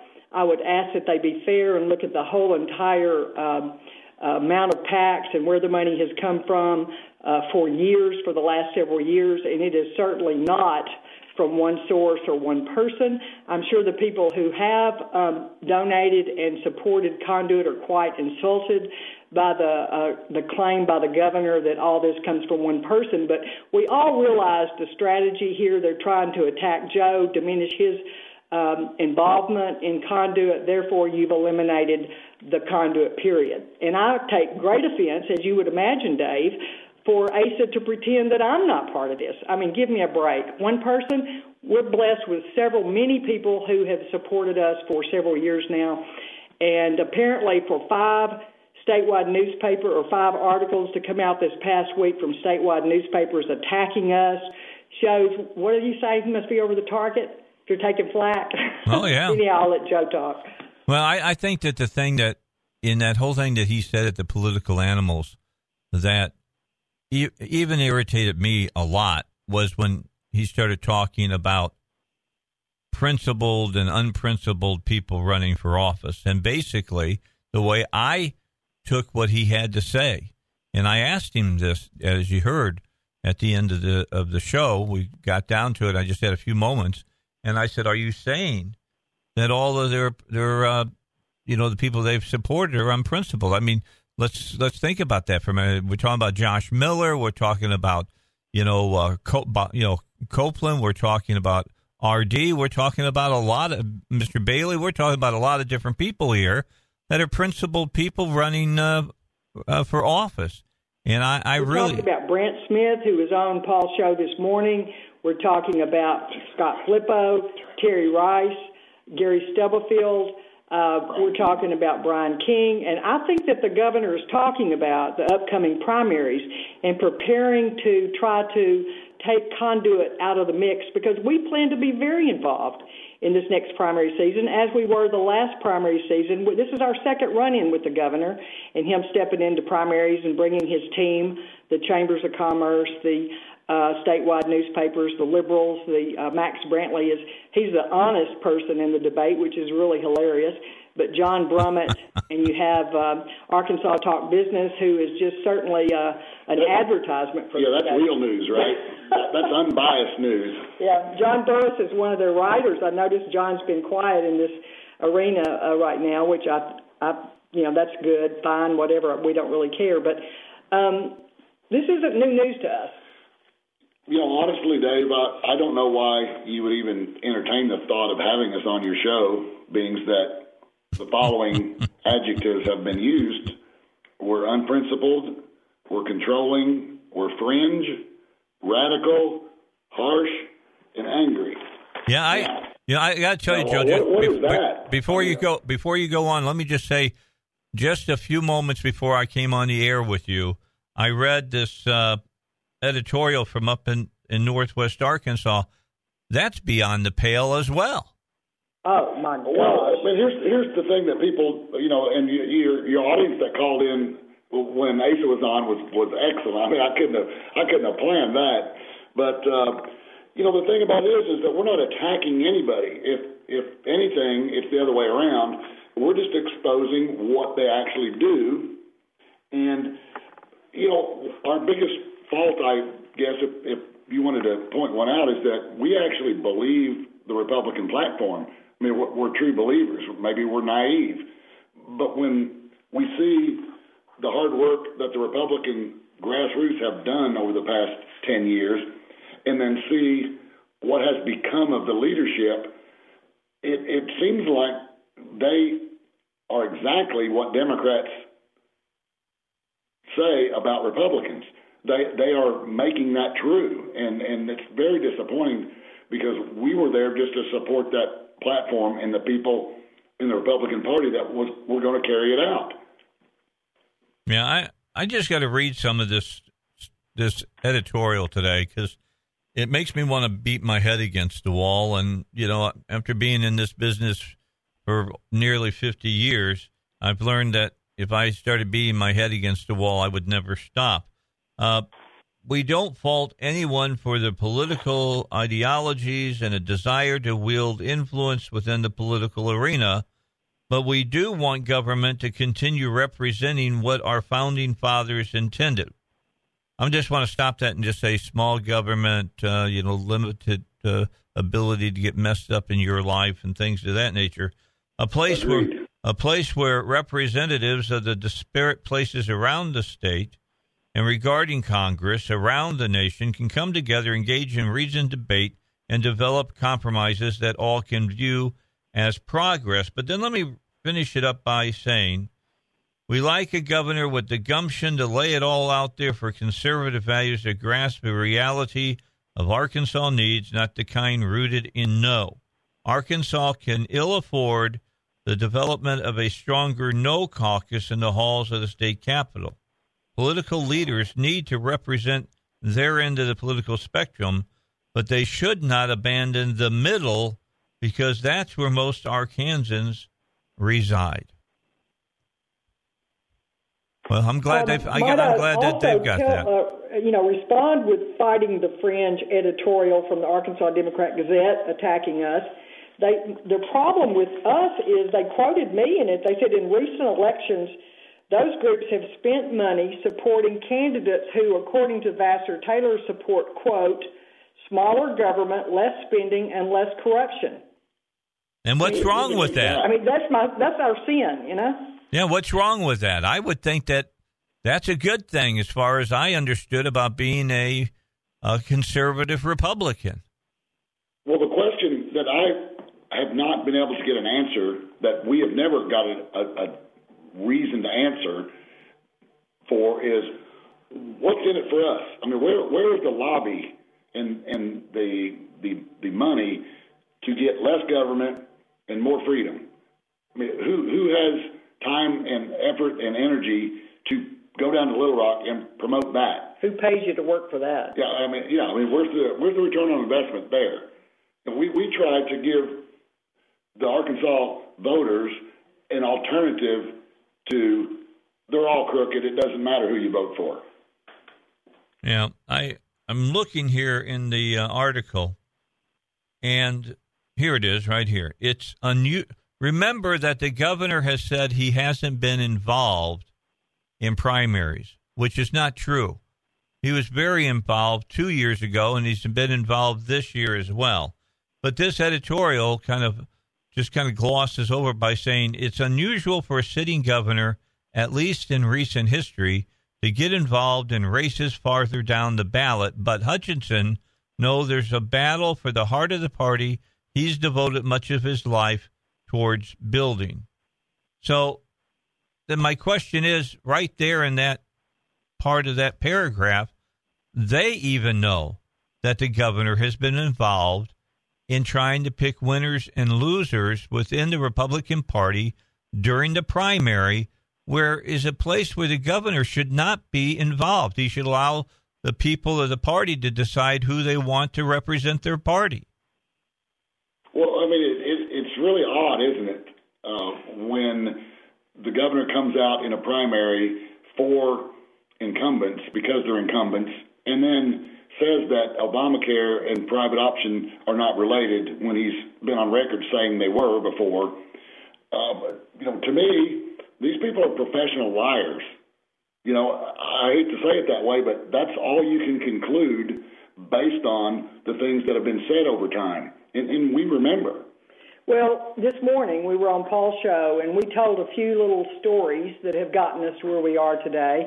One of those stories includes exactly what you're talking about. In July of 2015, we announced what primaries we were going to be involved in and what candidates, Senate candidates, we were going to support. And as you know, one was R.D. Hopper against Eddie Joe Williams. Yep. One was Donnie Copeland against Jane English. Yes. And, of course, we were running a candidate up here against John Woods. And Senator Jim Hendren sat in my conference room here at my office in Fayetteville and told Joe and me, we cannot let you guys win another election. So we've all gone into this thing with our eyes wide open, and we knew they were going to be against what we were doing. And for him to pretend that, I've been watching this group and we're now going to try to stop before they control a legislator, I mean, it is comical. Yeah, that's projection and deflection at its finest. Well, you had the Josh Miller race that Josh won, overwhelmingly, but that's one that the governor didn't want to go for Josh Miller, and he was the incumbent. Well, wait till you see what happens in April and May. Well, I mean, Bob Ballinger, he's supporting Bob Ballinger to run against Brian King. He's supporting James Sturts to run against Linda Collins Smith. He's supporting the doctor to run against Dan Sullivan. I mean, those are people who are high on our conduits honorary vote list. They won our top awards, and that's not a coincidence. It's, Well, and by the way, Dave, none of them agree with us 100% that are on our list. Our awards that we do biannually are nobody agreed 100% with our positions, and that's fine. But the part that I find interesting is I remember hearing a lot in the beginning of, well, we can disagree, but we need to be respectful. Well, it seems to me that that's only if you agree with them. Because if it's the other way around, look at the respect they're showing now. Yeah. I told a story about the governor calling me January 2015, right after he came into office, and Joe and I had been working for the entire year and a half. Our organization had been working against Medicaid expansion, the continuation of that program. And, Arkansas turned red because of Obama's Medicare. And people in Arkansas didn't want that. Legislators were elected to oppose it. And we worked strong in those races, getting Republicans elected across the state in 2014 on that issue. Not that that's a big issue to us. It's just the biggest thing taking up the money in the state, $2 billion program. At any rate, Governor Hutchinson called me the night before Jim Hendren filed SB 96 and said, Brenda, if y'all don't support this bill, you're not going to get another thing done in Arkansas. And if you go against my capital gains tax increase, you're not going to accomplish anything in this Little Rock capital. And I was rather shocked, of course. We had already been in conversation with Senator Hendren to try to change his proposed bill before he found it, to try to truly end it, even though I could read, Joe could read, and knew that it would not end it.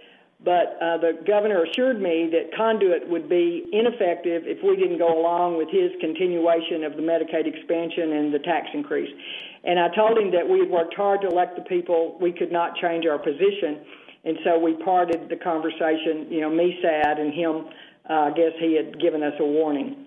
All right. That's what we've been through. All right, that kind of thing. And that story's not an isolated occurrence with the conversation with the governor, nor his nephew, and opportunities we've had to make our positions clear and him to let us know where he was going to take our state. All right, got to take a break. We'll be back Our guests from Conduit for Action, Joe and Brenda, are with us. We're going to come back, talk about this some more. You got a question, a statement, 823-0965. All right, we got just a little less than a minute. We're going to get to Fox News and catch up in a minute about what the big story is of the day. Probably have something to do with the opioid problems here in the United States. The president spoke on that today. Had a big speech that he did in New Hampshire, if I'm not mistaken, is where he was at, Manchester, New Hampshire. And that's where he started his campaign a couple of years ago, and he wanted to go back and tell them that he was working on the opioid epidemic, and had some things that he wanted to say about that. One of them being that in certain cases that drug dealers should be put to death. It's kind of an interesting thing to say, and it's generated a lot of action on social media. Back in a moment on the Dave Elswick Show. All right, we'll continue the Dave Elswick Show here at 96.5 FM, The Answer. And joining us, Brenda Vassar-Smith and Joe Maynard from Conduit for Action, conduitforaction.org, conduitforcommerce.org. And great place to go to read some different information than you typically read in, the DemGaz or other publications.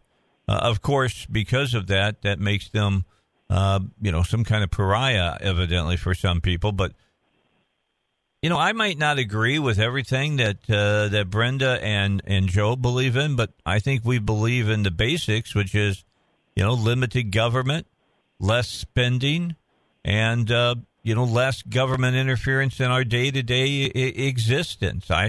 I would think that's everybody that's a Republican. That would be their thoughts. But I found out over the last few years that ain't necessarily so. Would you agree with that, Joe?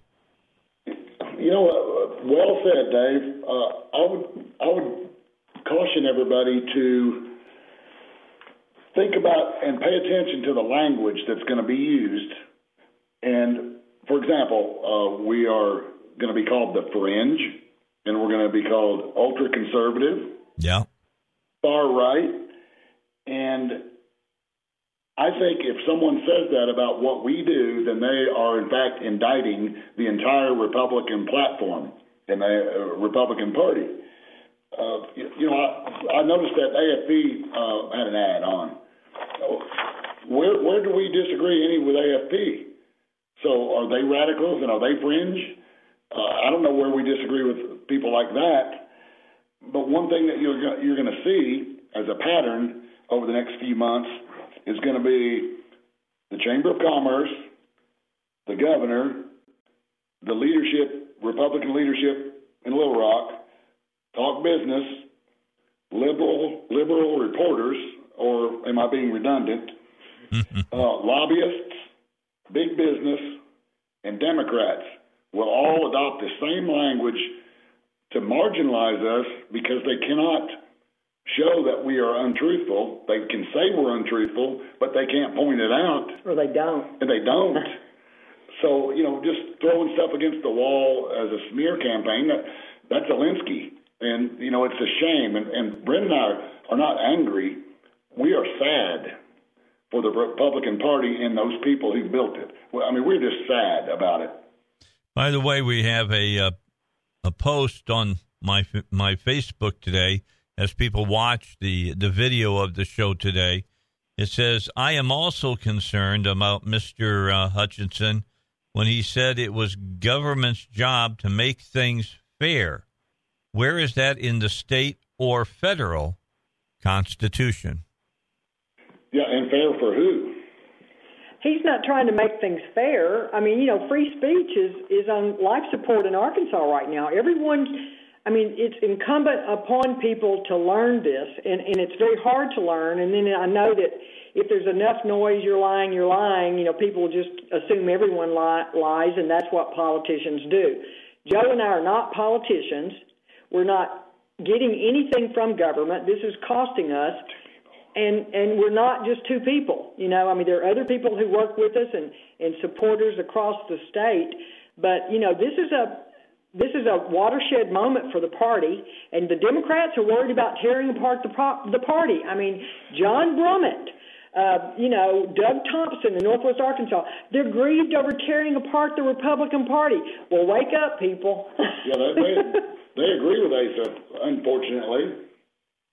Another interesting point that people probably don't get context on much is that in most of these primaries that the governor has injected himself into with the Chamber of Commerce and all the other big businesses and the lobbyists and PACs, they've generally spent in the 200 or hundreds of thousands of dollars versus our tens of thousands that we can drum up.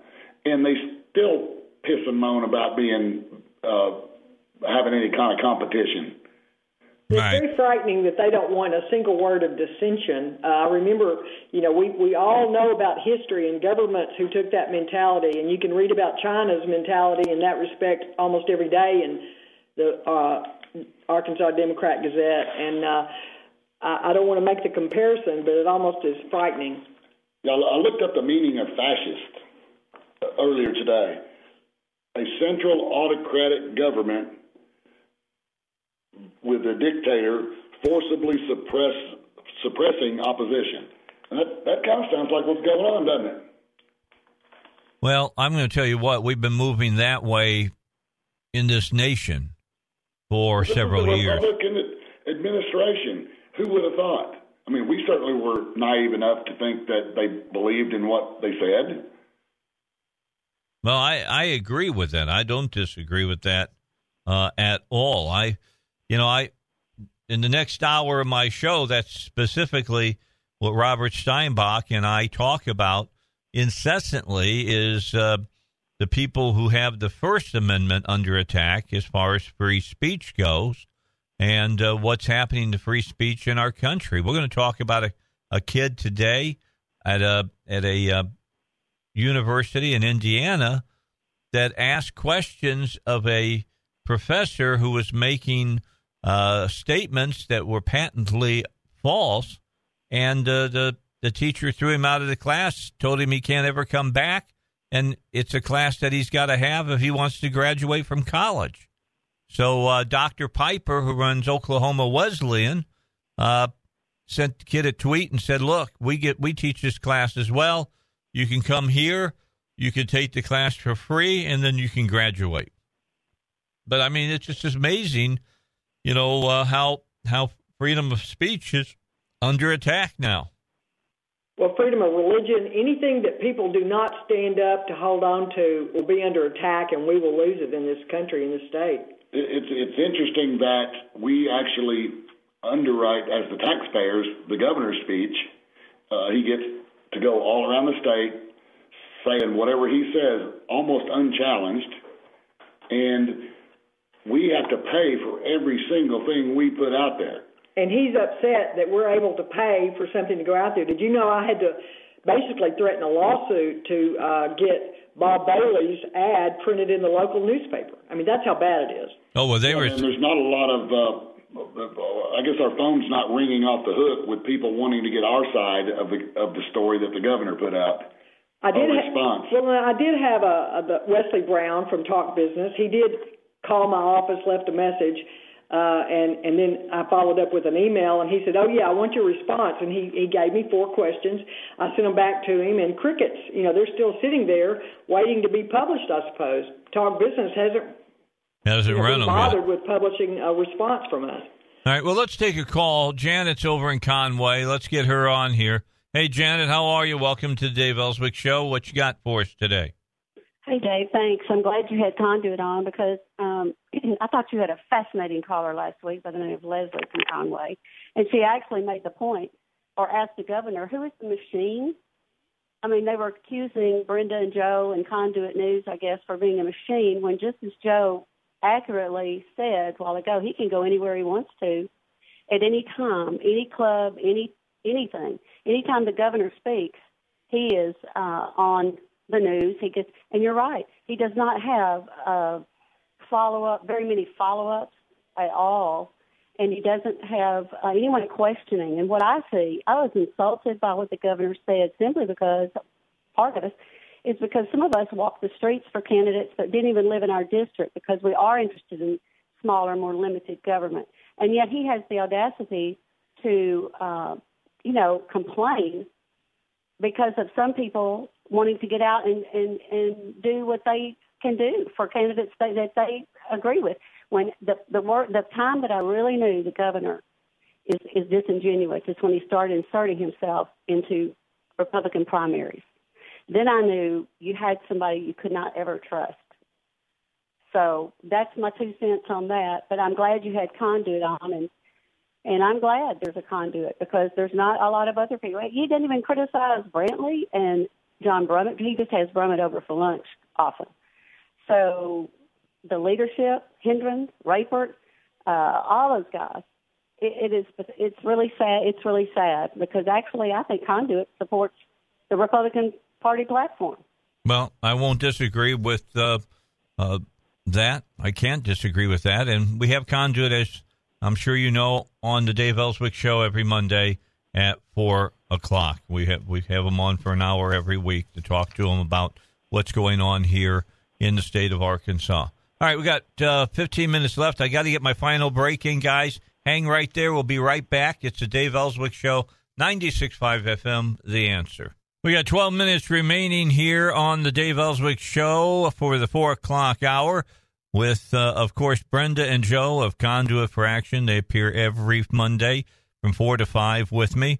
Unless something abnormal happens, the president speaks or something like that, at that point, everything else gets blown out so the president can be heard. But they're on just about every Monday here from 4 to 5. Don't forget that Conduit Conduit News with the Paul Harrell Show every morning, 6 a.m. to 8 a.m. Another caller, Carol from Roland, calling in. And Carol, how are you? And welcome to the Dave Elswick Show. Thank you very much. I just wanted to say amen to the lady who called previously. But power corrupts, and absolute power corrupts absolutely. And, you know, we have a number of people in the Republican Party in Congress who have an R before their name or after it, wherever they want to put it, and doesn't mean a thing. They are globalists, and they're fighting everything that our founding fathers stood for. Excuse me. And this governor, I know him well, and he is a rhino. He thinks that if you have an R in front of your name, doesn't matter what you stand for, you're one of us. That just doesn't work. I look at Mitch McConnell and I see he's fighting everything we've elected our president to do. He has been against, our president has fought everybody up there. I mean, the news media and people in his own party. It isn't true that just because you call yourself a Republican. Look at John McCain. He's not a Republican. He doesn't stand for Republican principles. But this president thinks that as long as you have an R, you're okay. But power corrupts, and absolute power corrupts absolutely. And it saddened me to hear that his nephew, Jim Hendren, is going to be the President Pro Tem of the Senate. And I commend you folks at Conduit. I only found you a couple of weeks ago, but I will certainly be supporting you because I believe what you're doing. I was an unpaid lobbyist when the Clintons were in power in Little Rock, and wow. It was not pretty. It was not pretty. My husband and I paid dear for that, but we were small business operators for, he was twice elected by his peers to the small business, White House Council on Small Business on 2 different years and 2 different presidents.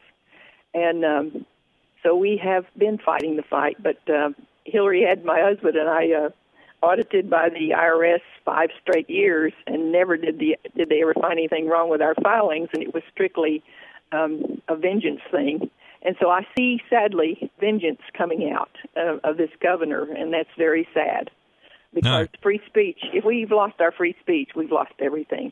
All right, Carol. Our ability to object. All right. I appreciate you calling. Thank you very much. That was Carol from Roland. Anything you all want to say about what she had to say? Well, Carol sounded harsh, didn't you, Dave? Oh, yeah. Unreasoned, too. Well, I'll tell you what. Long story short, we started out trying to help the Republican Party and its members. And we parted company when the leadership required deception. We cannot even agree on reality with these people. Democrats and liberal reporters, they know that Medicaid expansion is Obamacare. They know it, and they say it all the time. Asa has said that it's not. Are PACs good or bad? I mean, make up your mind, Asa. You get millions of dollars from these PACs. You had over 100 of them contributions from PACs in the last 3 or 4 years. Where's the discussion about what we say that's untrue? Where's the discussion about what our goals are?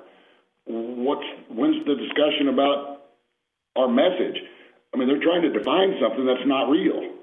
I mean, we define it by our actions. And I fear that they're busted, they know it, and it makes them mad. Well, I'm sure as people have listened to the governor, there are people who feel that he's mad.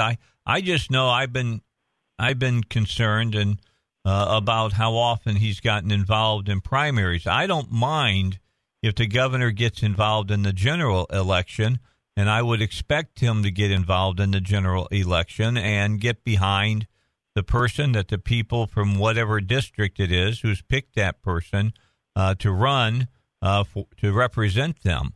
But I don't understand him getting involved in primaries, except that he wants, as the op-eds are saying, that supposedly you all want only one system of government. That seems to me, if you have your own PAC, that's what the governor's trying to do, is it not?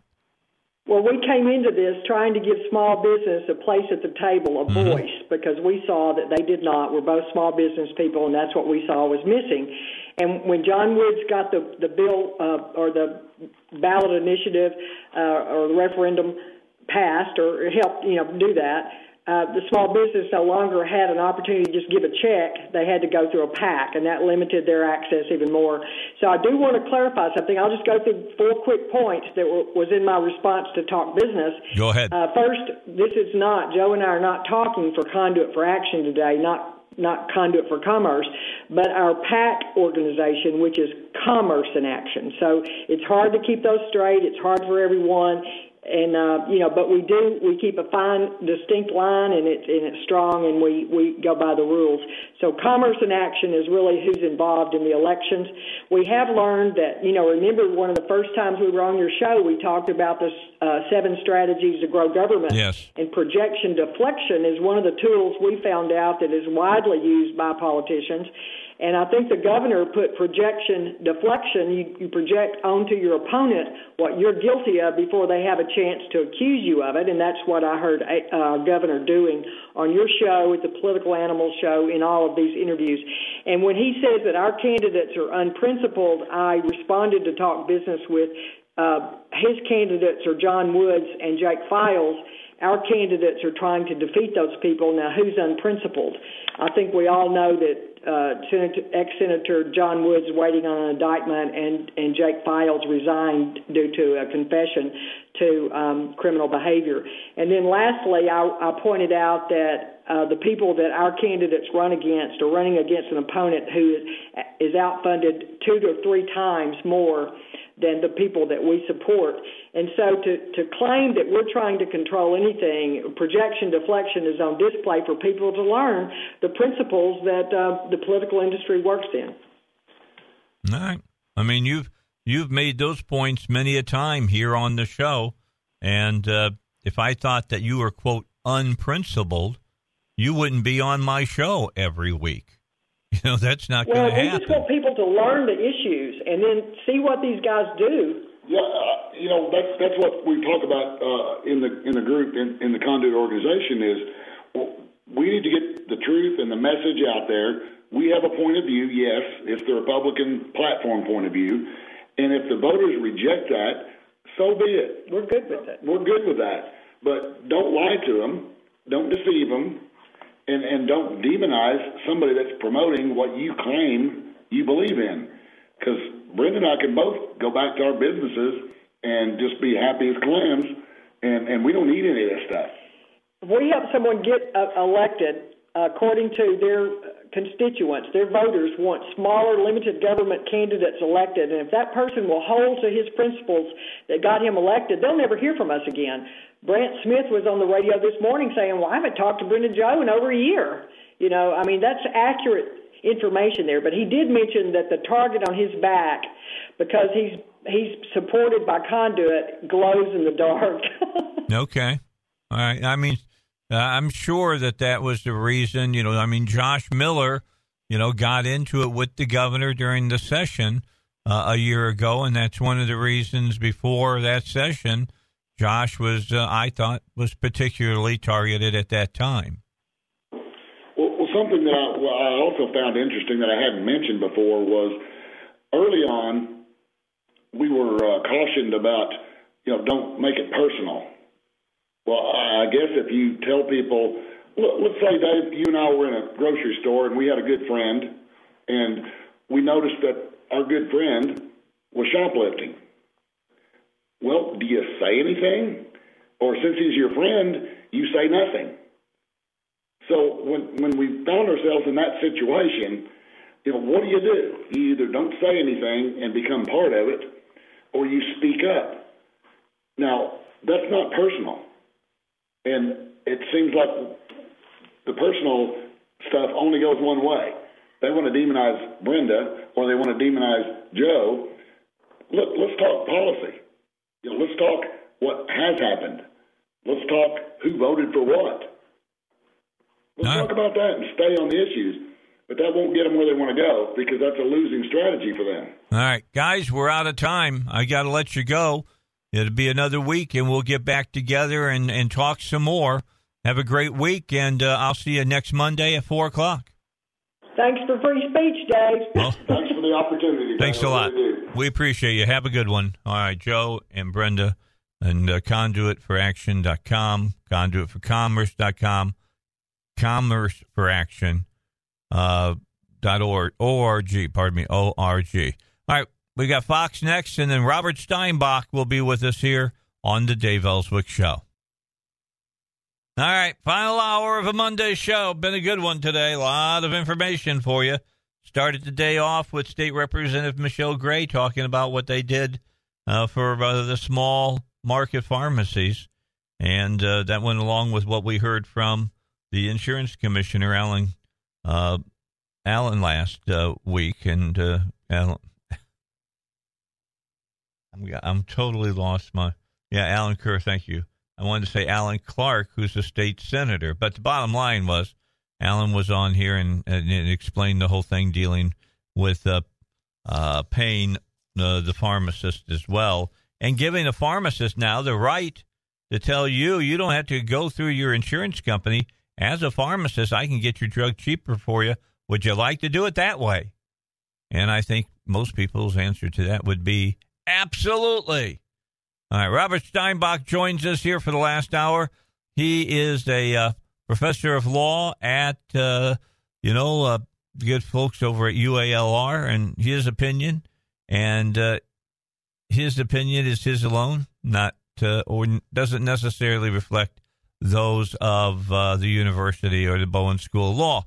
So now that I got my mind in gear again, let's get Robert up here, and we got a lot of different stories to look at, Robert. I couldn't believe I'm believing now that these people are challenging the First Amendment just to see if they can get under our skin. What do you think?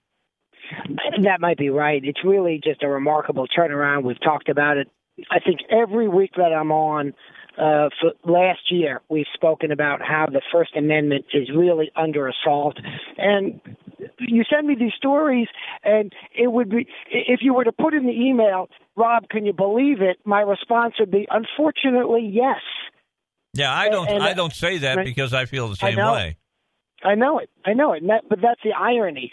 And the attack right now on the First Amendment is largely, overwhelmingly from the left. And you know it, Dave, you and I both will criticize the left or the right if they're attacking the First Amendment. Yes. But the fact is today, it's coming from the left. Yeah, I mean, we went after, well, it was the left, but it was a leftist that they were attacking in this professor who was talking about things that, the progressives didn't like, and she was one of the best of their best, and they still went after her. So we had to go. They eat their young, as they say. The left is eating their young. They're going after each other. They're certainly going after conservatives, because if you don't have the dogma, if you don't say what you're supposed to say, really comically, as if it were from the novel 1984, then they'll attack you. Plain and simple. All right. Well, let's start off with the first story. A religious studies major was barred from Christianity class at Indiana University of Pennsylvania for saying during class that there are only two genders. Now, everybody can gasp together. Somebody would say that. Lake Engel, a senior at the university, said he was silenced and punished by IUP professor Allison Downey for questioning her during a February 28th Christianity 481 class called Self, Sin, and Salvation lecture after showing a 15-minute TED Talk by transgender ex-pastor Paula Stone Williams discussing the, quote, reality of mansplaining, sexism for men, and male privilege. The professor asked the women in the class to share their thoughts. When no women in the class said anything, Engel spoke up, challenging the professor on biology and the gender wage gap. He told the class that the official view of biologists is that there are only two genders. And then the feminist professor booted him from class, asked him not to come back. She referred him to the public university's Academic Integrity Board. Sounds like a star chamber. Exactly. Engel needs to complete the class to graduate at the end of the semester. You are barred from attending this class in accordance with the classroom disruption policy, Provost Timothy Moreland told Engel in a March 2nd letter. So this guy can't graduate unless he takes the class. He can't take the class because the professor won't let him. Now, Piper, the head of Oklahoma Wesleyan, who wrote the great letter to the students coming to his college and said that he don't have any place for snowflakes, sent this kid a letter and a text and a tweet saying, "Come to Oklahoma Wesleyan. We'll let you take this class, which we teach as well, and you don't have to pay for it, so you can graduate with your degree." Wow. Well, good for them for coming to his rescue. Hopefully that part works out. But it doesn't change the underlying problem, right? That you're not allowed to think or say something contrary to the dogma. And it's much like what we've talked about when we were talking about the gay marriage debate. The day after President Obama, who ran on a policy of being against gay marriage, the day after he swung in favor of gay marriage, which he's free to do. Of course, he was forced to by the vice president at the time. But regardless, the day after, if you didn't agree with Obama, then you were a racist or a homophobe or whatever the right phrase in that context would be when they try to brand you because they don't like what you're saying or thinking. And so it's the same thing here. It's just so remarkable that these people want not only to tell you how to think, that's what education really is about, they want to tell you what to think. And then it's not education, it's a madrasa, right? It's an indoctrination camp. Yeah. Absolutely. That's exactly what it becomes. Dr. Allison Downey referred the student Lake Engel to IUP's Academic Integrity Board. Can't believe that there's boards like that now. Originally asking for a forced apology and an opportunity to silence and lecture him. She eventually decided to banish him from class. Of course. Of course, because some people can go to re-education camps like post-Vietnam, post-Southern Vietnam after the war, and then some people are they're not savable, and then we've got to dispose of them if they're not thinking correctly. Of course, I'm being sarcastic, just to be clear, but this is the sentiment amongst the extremists on the left. And to be clear, they're moderate liberals. They don't think like this either. This is extremism. However, to be clear, extremism on the left in academia is not a tiny minority. It is perhaps the majority, if not a significant minority. Yeah, well, what Ingalls said, when you see this kind of misuse of intellectual power, you want to be the person that comes back, because he wants to be a professor one day. You want to be the person that comes back and does it responsibly and with morals. Instead of being the purveyor of your ideology, you can be an educator, period. Wow. Well, that's a great sentiment. I wish that were the sentiment of the significant group of extreme leftists in academia across this country, because it's simply not. Look, I've got a lot of students of all political stripes, and I've seen a lot of students of all political stripes in the various places that I visited, lectured at, etc. And I welcome opinions that differ from mine. Those are the ones that can be more entertaining to engage with. When someone agrees with you, you know what they say? I agree with you. When they disagree with you, you can have a debate. But when, in this context, you see those in control trying to impose their viewpoints on the students, it's downright dangerous. And it's exactly the same type of scary concerns that we had about fascism, about communism, which is a type of fascism, let's face it, after the war, after World War II, and during the period of conflict of the Cold War. And yet all of that has essentially gone away, but the insidious nature of being told by authority figures not how to go through the thinking process, but of what to think, is growing more and more across university campuses. And it's dangerous. It's dangerous for us to send our kids to these schools if this is what they're doing. Let me be clear. It's not always what happens across university campuses. It's not what happens in my classes. It's not what happens in the classes of many good professors that I know across this country. But it happens, and it happens too often.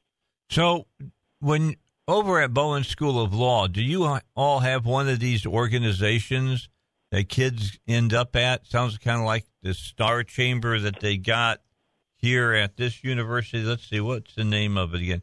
The IUP's Academic Integrity Board. I don't know. I don't think we do. Certainly not. I've never come across that. Luckily, I don't think that sort of formalistic brainwashing is taking place at UALR, and that's a good thing. I have seen at various schools professors, administrators, it varies, try to impose their will upon student thinking. Try to tell them, you must think this way. It would not surprise me to see across various schools professors telling students, you can't say that there are only two genders or two sexes. And I don't think it's appropriate for faculty or administrators to tell students, you can't say that, you can't think that. Now, if the faculty member has a contrary belief and he's teaching a course about the topic in which he wants to discuss that belief, or he does so extramurally, then they can have a discussion about it. But telling students that they can't think something is not only not what teaching is about, it's not effective. You don't achieve anything. You think this student that they effectively booted out of this school now believes what they want him to believe? No. And that's the thing. Universities are not camps. They're not private clubs. They're places of learning. So barking out at students, you must think this, doesn't really change anything. That's bad teaching is what that is. I agree totally. But when we come back, Robert, I want to talk to you about a story that we talked about last year. And the university, Wayne State, now has reversed the school's decision. We'll tell everybody why when we get back here on the Dave Elswick Show. We got to get our first break in. Let's do that. Robert Steinbach is our guest. He is a professor of law over at the Bowen School of Law. His opinions are his and his alone, and do not necessarily respect or like that of Bowen School. They don't have his opinions for the most part, or UALR. All right, we continue the Dave Elswick Show. Robert Steinbach is our guest. As we left during the last break, I mentioned there was a story that came out today that Robert and I talked about last year, and so let me kind of bring it back for you. Wayne State, by the way, one of those colleges that every once in a while shows up in the NCAA basketball tournament. We see that happen. A Christian student group has now been welcomed back on campus at Wayne State University after they threatened a lawsuit for being unfairly booted out. The school reversed its decision just 2 days after InterVarsity Christian Fellowship threatened a lawsuit represented by Beckett, a national legal organization. Quote, after a review of the situation and communicating with the InterVarsity Christian Fellowship organization, Wayne State has decided to recertify the group as an official student organization. That's according to Matt Lockwood, Wayne State spokesperson. The InterVarsity student group is committed to welcoming and including all students, and the university will not intervene in the group's leadership selection. Now, you'll remember this is the group that was originally kicked out because if you wanted to be a leader in this Christian group, you had to be a Christian. You couldn't be, an atheist or an agnostic. You had to be a Jesus follower. Loy Wyndham, senior counsel at Beckett, said the university decision is a move in the right direction, but more needs to be done. Quote, it's about time that Wayne State let InterVarsity come in from the cold. Christian student groups should be able to have Christian leaders. Now Wayne State needs to make this permanent and ensure this unfair treatment will never happen again. Again, the issue arose in 2017 when the Detroit-based public college started a new online registration system for its some 400 student organizations. After the InterVarsity filled out the form, the group was de-recognized after being on campus for 75 years because of the, quote, Constitution's requirement that leaders share the chapter's faith was inconsistent with the school's non-discrimination code, Robert. The school's decision to kick out the Christian student group was not only unfair, but unconstitutional, according to Wyndham. Like many other student groups at Wayne State, anyone, regardless of religious beliefs, could join InterVarsity. But if they wanted to become a leader, they had to profess the faith requirement consistent with the group's mission. The bottom line is they didn't change their minds because they wanted to. Let's go right back to the first line here. A Christian student group has been welcomed back on campus at Wayne State University after threatening a lawsuit for being unfairly booted out. Took them over a year to get back on campus. It highlights a very important issue. You will find that those often in power will say, it's these pesky, we're too litigious. We have too many lawsuits. People are looking for a fast buck or a fast deal or some sort of scam. And the fact is, the reason we have courts and judges and lawyers and litigation, the process of suing people, is because the alternative is people are going to duke it out. People are going to fight and use violence against each other. Mm-hmm. And here was a clear example of where there was absolute wrongdoing by the school, and these good people went to court or threatened to go to court, and sure enough, the wrongdoers came around. And so the next time you hear somebody saying, oh, it's another one of those lawyers out there suing, remember, lawyers are often out there suing for your rights. I'm not saying every lawyer is an angel. No, nobody, not every person in any group is an angel. But the fact is that lawyers do real important things in ensuring that we have our rights. And this is such a classic example. You have a Christian group on campus, and they have what strikes me, frankly, as a rather modest requirement, meaning they say anybody can join, anybody can come, anybody can talk. But if you want to be a leader in the organization that is a Christian organization, well, you kind of got to be Christian. Yep. And by the way, the same notion extends across any group. Yeah, right? I agree with that. But the Christians are the targets on campus these days. This is a simple truth, that it is easier for Christians to be targeted by the leftists on campus, and so they go after a group like this. And I think, frankly, I've seen in operation Christian law student groups and other Christian groups on campus, and these are groups that go out and do good for the community, for the school, and for society. And to bash them, no less, is just such an insult. But more importantly, perhaps from my perspective as a lawyer and a law professor, it's illegal. Well, and it was the use of the law that brought around the administration in this school. What was it, Wayne State? Yeah, Wayne State. We got a minute here. We'll be back in a moment. InterVarsity's purpose, quote, is to establish and advance at colleges and universities witnessing communities of students and faculty who follow Jesus as Savior and Lord. The group has been active in the community for decades, volunteering at food pantries, helping clean up rundown neighborhoods in Detroit, and raising awareness on the plague of human trafficking and holding discussions on campus about the intersection of Christianity, race, and social issues. Yeah, that sounds like one of those groups that you immediately want to run off campus. We'll be back and talk more about this and other issues. And I also like to talk about there's a lot of pro bono lawyers out there doing great work. But right now, let's get to Fox News. We continue here on the Dave Elswick Show.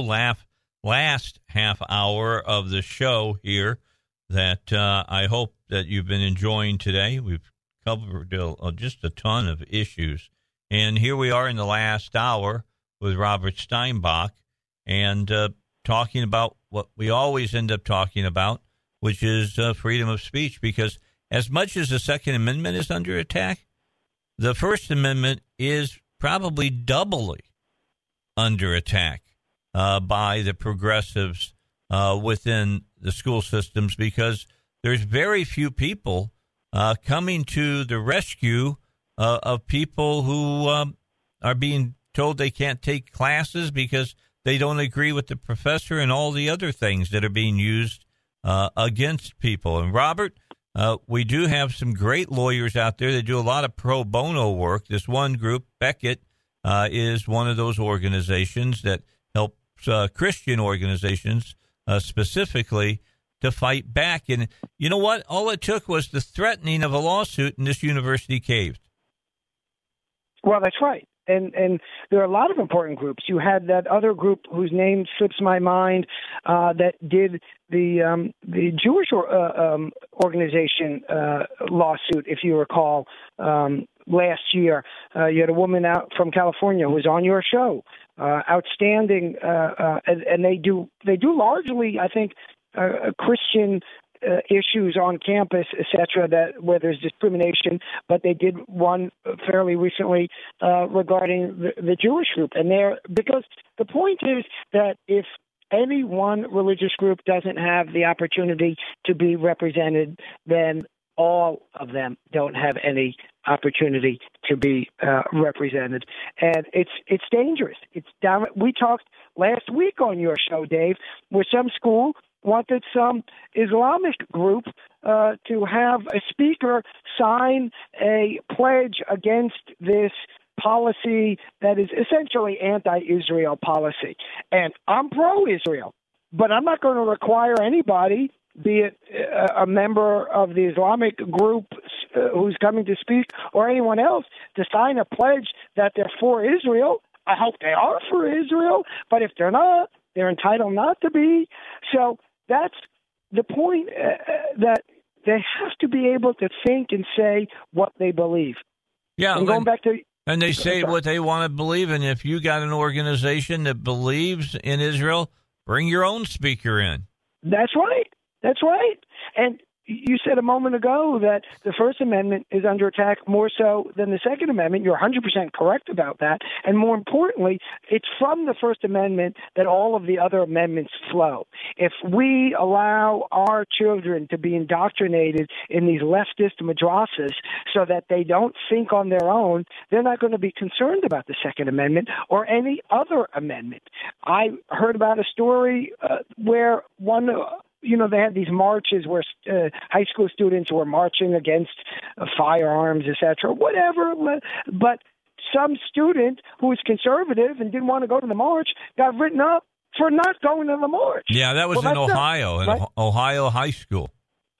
Isn't that unbelievable? That is a perfect example of exactly what we're talking about. That's not freedom of thought. That's not learning how to think.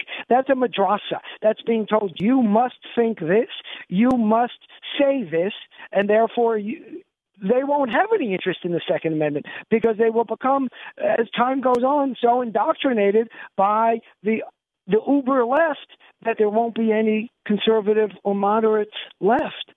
Yeah, I agree that they're trying to continue to construct it in such a way that if you don't agree with the people who are controlling the dialogue, you are not long for the university that you are attending. There's just no doubt about this, and that's why, again, I'm getting hold of that state representative in Minnesota, and I'm going to get a hold of her piece of that bill that she's going to file in their time coming up here in the summer in one of their meetings. And I want one of our people here in Arkansas to carry it, where the First Amendment is guaranteed on every college and university campus in Arkansas. Yeah, we talked before the break how the ultra-left is attacking the left and the right. Alan Dershowitz, he's a big liberal. Now, he's more moderate on issues like Israel, but overall he's a big liberal, and he gets attacked when he decides to go away from the uber-left dogma, for example, with Israel. He's a strong supporter, as he should be, in my opinion, of Israel, and the left shouts him off the stage. He's not allowed to talk. And that's one of the examples that these types of bills are designed to address.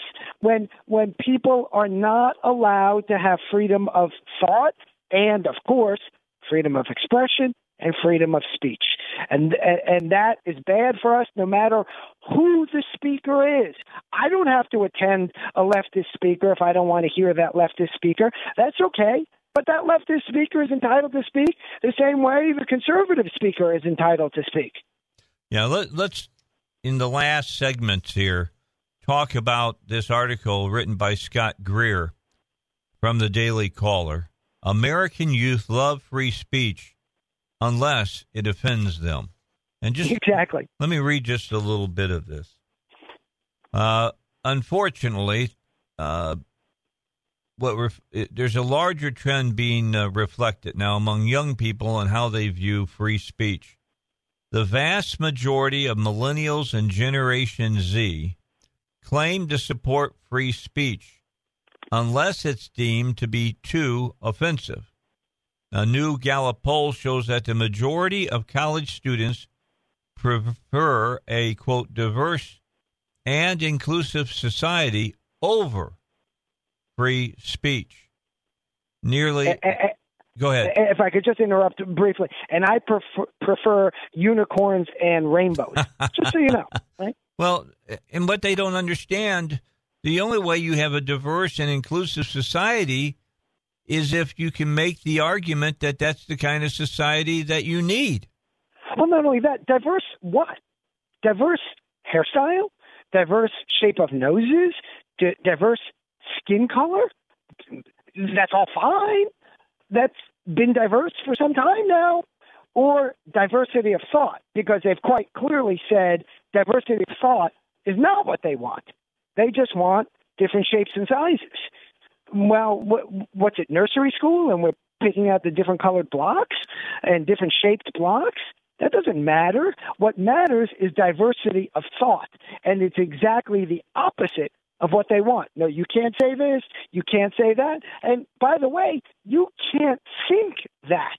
They will tell you that. We heard that or discussed it regarding that audio from the professor in Canada, yes, where the powers that be were telling her, you're not allowed to read and think and talk about Charles Murray, a noted conservative scholar with whom you may disagree, by the way, that's fine, but you're not allowed to think about him, you're not allowed to talk about him, you're not allowed to discuss him in class, you're not allowed to tell a class that some people think that you should use the pronoun they, so it's either to not pick any genders, or for those people that decide they don't fit into the he or she gender.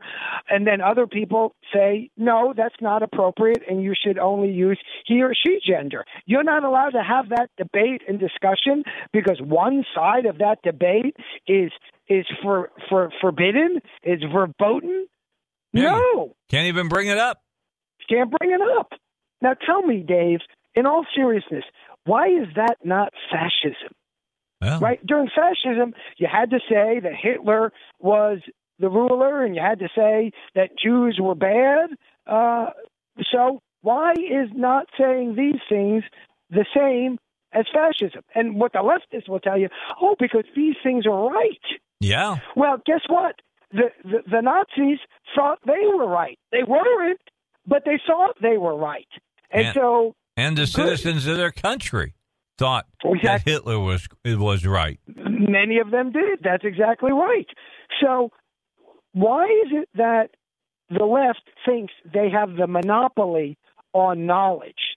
And then, by the way, the irony of ironies is they criticize some conservatives about the whole climate change issue, saying that conservatives are not paying attention to science.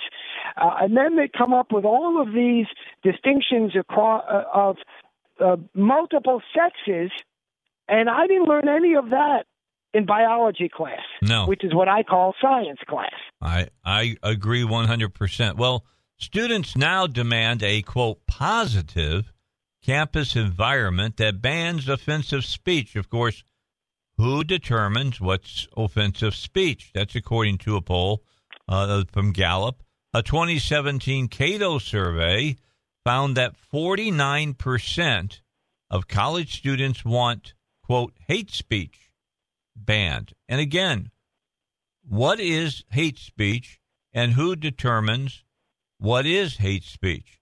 College students demonstrate this preference on a regular basis in their willingness to use force to shut down speakers they disagree with. Sadly, it appears current high schoolers are only going to reinforce this trend when they go to college. Many top universities announced they would not punish skipping class to protest against guns, signaling their support for the demonstrations. You just wonder what would happen. Let's say a university of 12,000 students, and you've got a group of 200 that say, won't you come out for 17 minutes on this day and join us to protest against abortion? Exactly. That's exactly right. And what would the schools do? They would punish those students. That's exactly what they would do. And what does that tell you, Dave? It tells you that they're making choices as to the content of the speech. They're telling students, you may use this speech and you may not use this speech. And back to your apt question, what is hate speech? I've got a new definition because I know I've finally determined what it really is. It's not the nonsense that the left is claiming it is. Hate speech is speech that those on the left hate. That's correct. That's what hate speech is. Thank you very much. It's whatever they hate. Exactly. It's totally subjective. Whatever they hate is hate speech. And they want to ban it. And they almost as openly say, yeah, that's the test, whether or not I dislike it. And if you say, but wait a second, I don't like when you talk about pro-choice. I don't like when you say that abortion should be legal. So I find that offensive. They would say, no, you don't seem to understand. We on the left alone in charge That's right. define what is hate speech, and it's a speech that we leftists hate. And once you understand that, life becomes very simple. You can be the robot following what we tell you to do. Please line up now. Well, here's the worst part. Did we have to take one more break, or are we done? Got one more? When we come back, Robert, yes, I want to talk to you about this. We're seeing where colleges get behind demonstrations. What really worries me is now it's moved all the way down to elementary school. During these gun demonstrations against guns, you had third grade classes going out and demonstrating against guns. Don't tell me those kids came up with the idea to go out and demonstrate against guns. I don't believe it, not for an instant. We'll talk about it when we come back here on the Dave Elswick Show. Yeah, your kids are being indoctrinated in the elementary school now. And you know what? You pay for it. It's the Dave Elswick Show, 96.5 FM, The Answer. All right, so, Robert, we're down now to 8 minutes.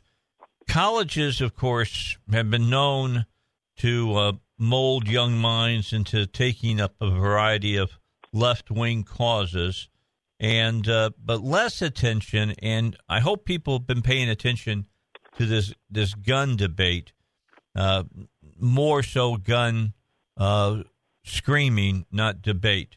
Less attention is paid to how high schools now, middle schools, and even elementary schools promote the same worldview to their students, a possibly more harmful development considering the greater malleability of teenagers, and parents aren't doing anything that I'm seeing to stop this. Well, and to some extent, they're not aware of it, right? This is what's going on in the high schools, in the junior high schools, et cetera, where the parents are not particularly aware of some of the indoctrination that's taking place. And the classic example, or the recent example, I should say, that we just talked about, where this kid in Ohio doesn't want to participate in the anti-gun march, and he's being punished for it. Now, that came out, so that's publicized. But for every time you see that type of event, how many are we not seeing? And that's the problem. We see all the time students being told, oh, there's this wrongdoing going on in the world, and it's more about indoctrination than it is about teaching students to think. Look, I recognize that it's hard to entirely divorce one's personal viewpoint from whenever you're having any form of expression. And if there are more liberals in academia, and there are, that's an issue. But the irony, and we've talked about this before, is that the left doesn't want diversity of thought across academia. If they understand, as they do, that there is an element of learning substance and learning viewpoint in the teaching process, why are not leftists in academia desiring to have conservatives there as well, so there can be a true diversity of thought? And the answer is they're not interested in diversity of thought. They're interested in diversity of appearance, diversity of size, diversity of gender, diversity of sex, diversity of race. not diversity of thought. I've got no problem with the diversity of all the former categories as long as you have diversity of thought. Because I will say this, that's perhaps the most important diversity in academia today, because the others are largely achieved, and diversity of thought at the professorial level, as compared to the students, that is not significant. There is a far shift to the left amongst academics, amongst professors across this country. And we should see about having more diversity of thought so that students can learn all the viewpoints out there, not only a subset. Yeah, let me give you some examples of what you're saying. Because only left-wing activism was the side that faced no punishment by the administrators or by fellow students. A student waving a Trump flag during a walkout in Minnesota was beaten up by his classmates. A student with a pro-gun sign at another Minnesota school was singled out by his principal and barred from the protest. And then the Ohio student who refused to join the walkout was suspended. So the bottom line is, this wasn't a day to stand by your beliefs, because the only views that were going to be encouraged were those that aligned with the progressive orthodoxy. Right. It's not stand by your beliefs. It's stand by their beliefs. And I'm not interested in joining the leftist clone army in support of their agenda. It's that simple. Yeah, dissent was not tolerated. Not at all. Not at all. Yeah, it's sad, and that's why, you know this, I know this, and a lot of people who listen to this show knows this. That's why a law reinstating that the First Amendment will be upheld in every form of schooling in Arkansas needs to be passed. I agree 100% with you. And I'll tell you this, I bet you already a majority in the state legislature agrees with you without us even campaigning for that bill, Dave, because they, too, understand what's going on across America in terms of this big shift to the left in academia and the unwillingness to allow true debate to go on, such that hate speech means any speech that the leftists hate. Yeah, I mean, that's where it's going to, and they won't call it hate speech for much longer. They're going to call it, you are not, following collegiality. Oh, they've already used that. Of course, the professor Amy Wax at the University of Pennsylvania, who's made statements about society, about culture, and about affirmative action, is being attacked, no pun intended, left and right. She's being attacked, and one of the attacks against her is a form of a collegiality attack. And this is the problem, that they will use this insidious tool to get to the content of speech that they dislike. Okay, but mark my words, and on this I'm going to let it go, Robert, is that they will stop using hate speech and they will come up with a more softer, easier term for people to swallow. I think you're right. I think, Dave, you've been right so far. So if I'm going to put my money down anywhere, it's on Dave Elswick. All right. Rob, thanks so much for being with me. It's Robert Steinbach, of course, professor of law at UALR. His opinions are his and his alone. That doesn't necessarily reflect those of the college, but he reflects mine for the most part, 99.7% of the time. My man, have a good week. God bless, my friend. Take care. We'll talk to you later. All right, Robert Steinbach here on the Dave Elswick Show. Power Panel is in tomorrow.